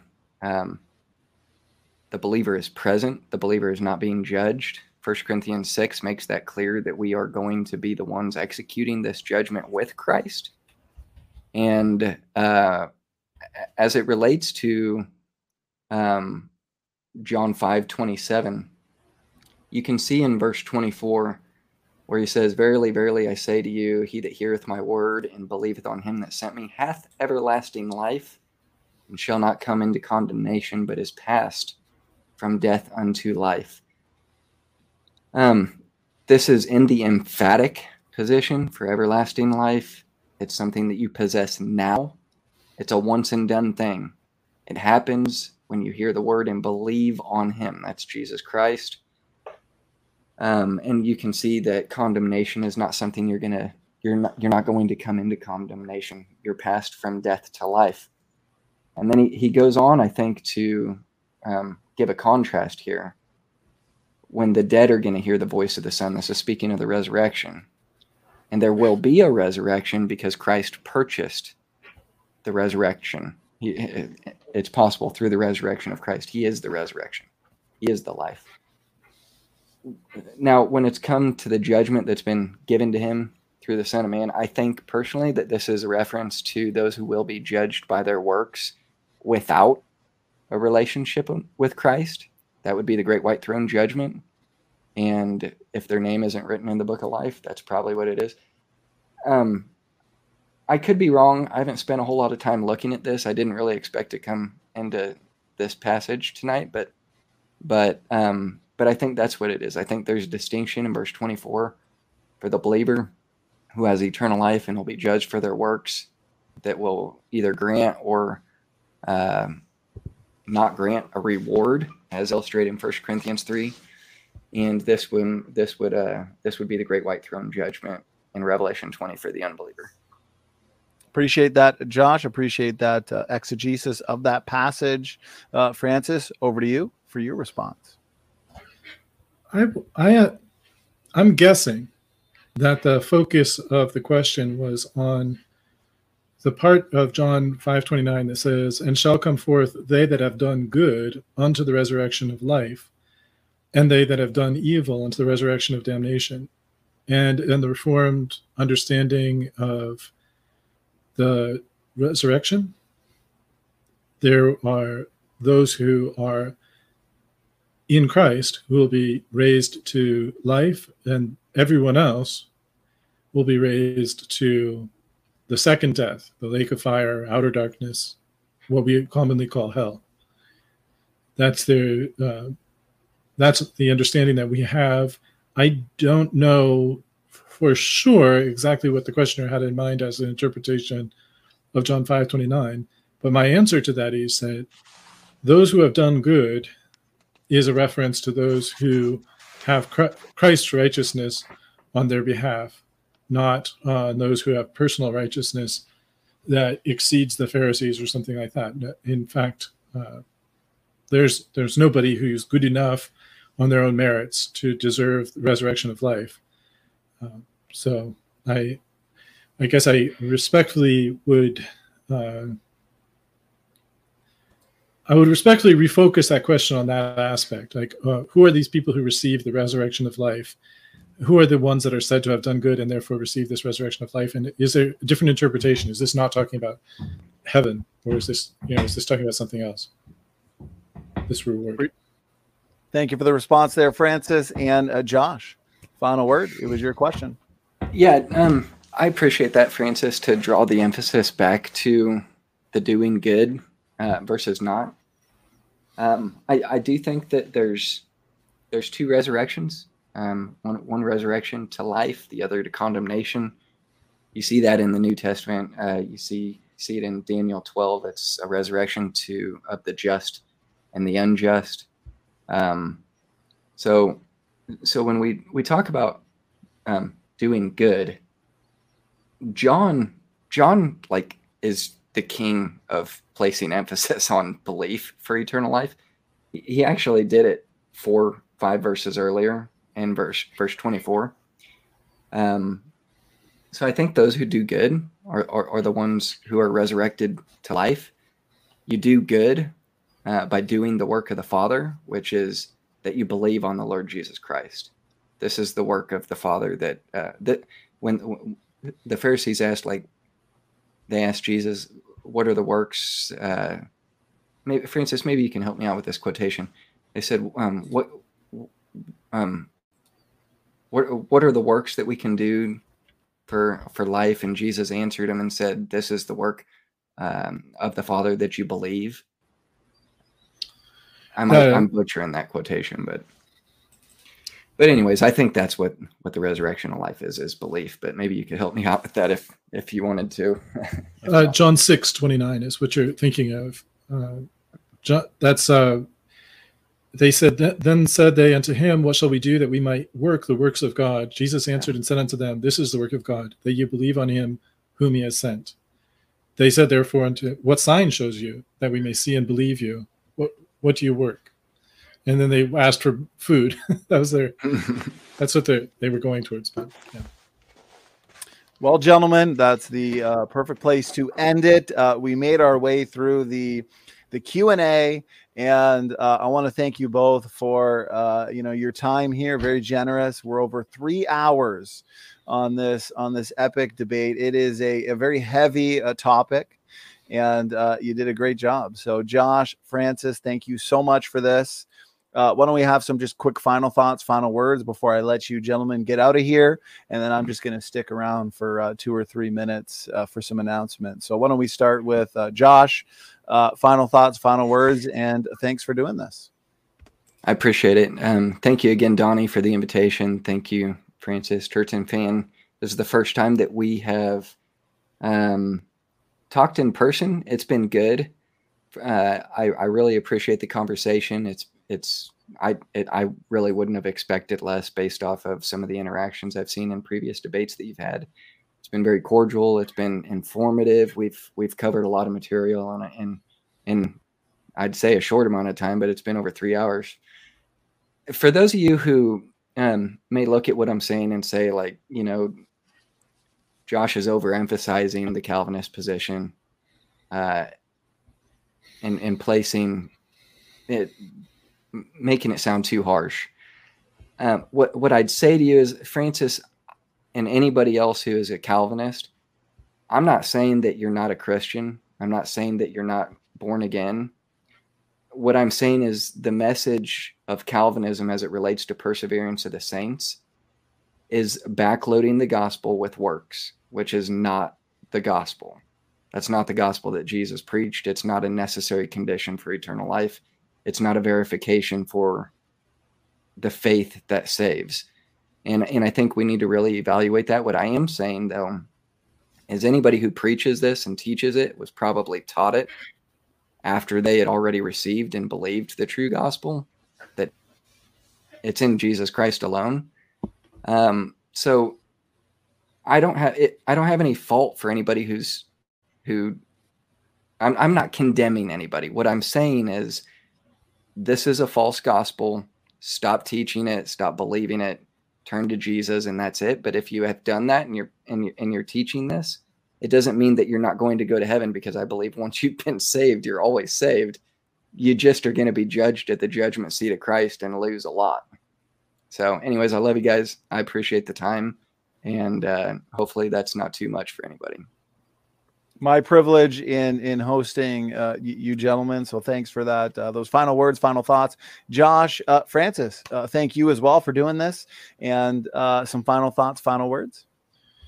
I reiterate what Josh just said about thanking you, Donny, for putting this together and for accommodating it in your schedule. I know you're busy, and I do appreciate your time in this. And I do appreciate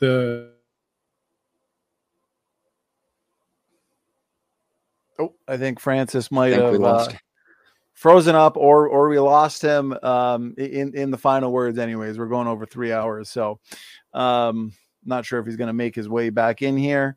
But I do want to thank anybody in the chat really quickly who gave super stickers. Doki Doki Bible Club super sticker master, appreciate that. And as I'm saying that, Francis, I see you're back, brother. if you wanted to go ahead. You just froze there for a little bit. So go ahead. Sorry for the interruption. No, I wanted to say thank you to you, Donny. I know you have a busy schedule, and I appreciate you taking time for this. Thanks as well to Josh. It is our first debate together, and I appreciate that you do take it seriously. The gospel is a thing of central importance, and when someone sincerely believes that Calvinism is teaching another gospel, you need to take that accusation seriously. We need to address it.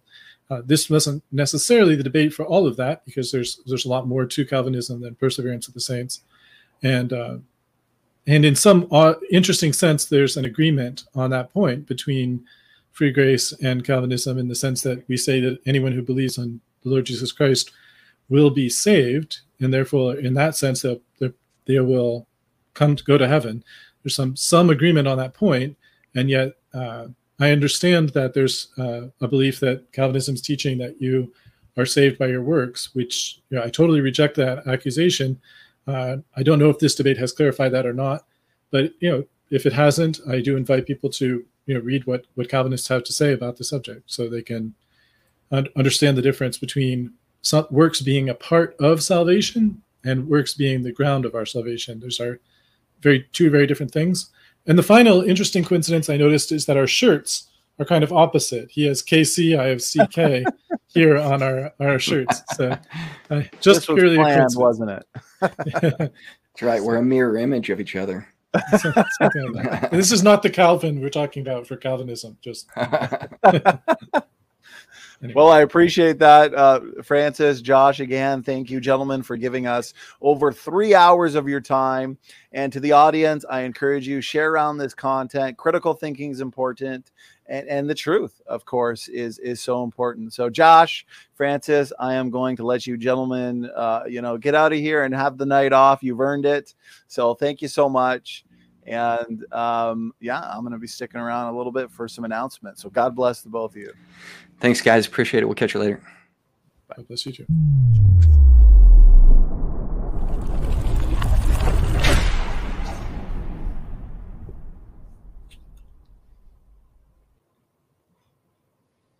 All right, I'm back, just you and me, guys, and another epic debate in the books. Looks like the Layman Seminary, Charles Jennings himself, is having an after show. So, Charles, if you are in the chat right now, or any of the mods, if you have the link to his after show, please post it so anybody who wants to join can join. I believe Charles will be handing out StreamYard join links when the show starts. So, and then people can go in and check that out. So thank you, everybody, for the super stickers, the super chats. Doki Doki, God bless you, and good to see you, brother. Appreciate all these super stickers. And for fun, Ian Chen Official gave a few super chats, some donations, so I appreciate it. He says he loves Dr. Dan. He rocks. Sorry, just wanted to say it. No worries. Good debate. And he says, so Ian, thanks for being here. Thanks for the support. And it's good that you're sitting here and enjoying some of these more theological and soteriological topics. So again, thank you for that. People in my audience who follow the creation versus evolution controversy, though, they may know Dr. Dan more better as Dodgeball Dan. So Dodgeball Dan, if you're out there, I just want to say you are doing a really fantastic job in terms of being a runner-up, very close to the 2022 Golden Dodgeball Award. So I do want to thank everybody as well for being here, because we had so many awesome questions. And this debate, the debate surrounding the soteriology topic, is so important. And I want to remind people, if they did not see this one from a few days ago, Bob Wilkin, Robertson Genis, debate on salvation by faith alone or faith plus works. This was a heroic debate. I was looking forward to this one for a while. and it did not disappoint. And neither did this debate disappoint either. Francis and Josh did a fantastic job, and I do appreciate the work that they both clearly and obviously put into these important debates. Okay, so a few theology debates coming up. Is oneness biblical? So we got Matt Slick. He's going to be back here again. I believe this is going to be Matt's 8th time here debating on this channel. So it's always a blessing to have Matt Slick. And also first timer on this channel, John Barton. So is oneness biblical? And that is going to be July, first week of July, I believe it is. And right around that time, we're going to have Kelly Powers back here. He's going to be debating Taylor Stewart on the same topic. Actually, no, a similar topic, Unitarianism versus Trinitarianism. So make sure you're here for that. We've also got a Bible Bible translation debate. CJ Cox and Nick Sayers, both seasoned debaters, and both know this topic incredibly well. So this is going to be awesome as well. Is the KJV the only legitimate English version? This is coming up this month. And I've been getting a ton of requests through the website on a variety of topics. So I do appreciate, the brothers out there that are always up for these kinds of debates and entering the octagon. You know, we do have requests for more debates on the Bible version topic. We had requests come in for debates on the dinosaurs and man topic, which we just said a couple there as well. So I do appreciate people stepping up. So I've got a few individuals, well-studied individuals on the Bible translation topic, and they would be the KJV only proponents. So anybody interested in getting in on a debate like that, the Bible translation debate, please let me know.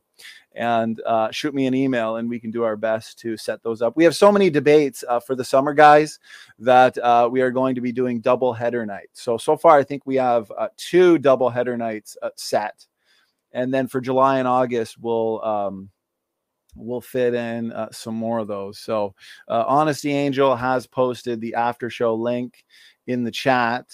So please, guys, check that out. Anyways, the last thing I want to remind everybody about is next week now we've got two debates that a lot of people have been waiting for. One on the age of the earth. That's Professor David McQueen and Snake Was Right. And then one on the 2022 Evolution Debate Challenge Series, Planner Walk and Dr. Dino.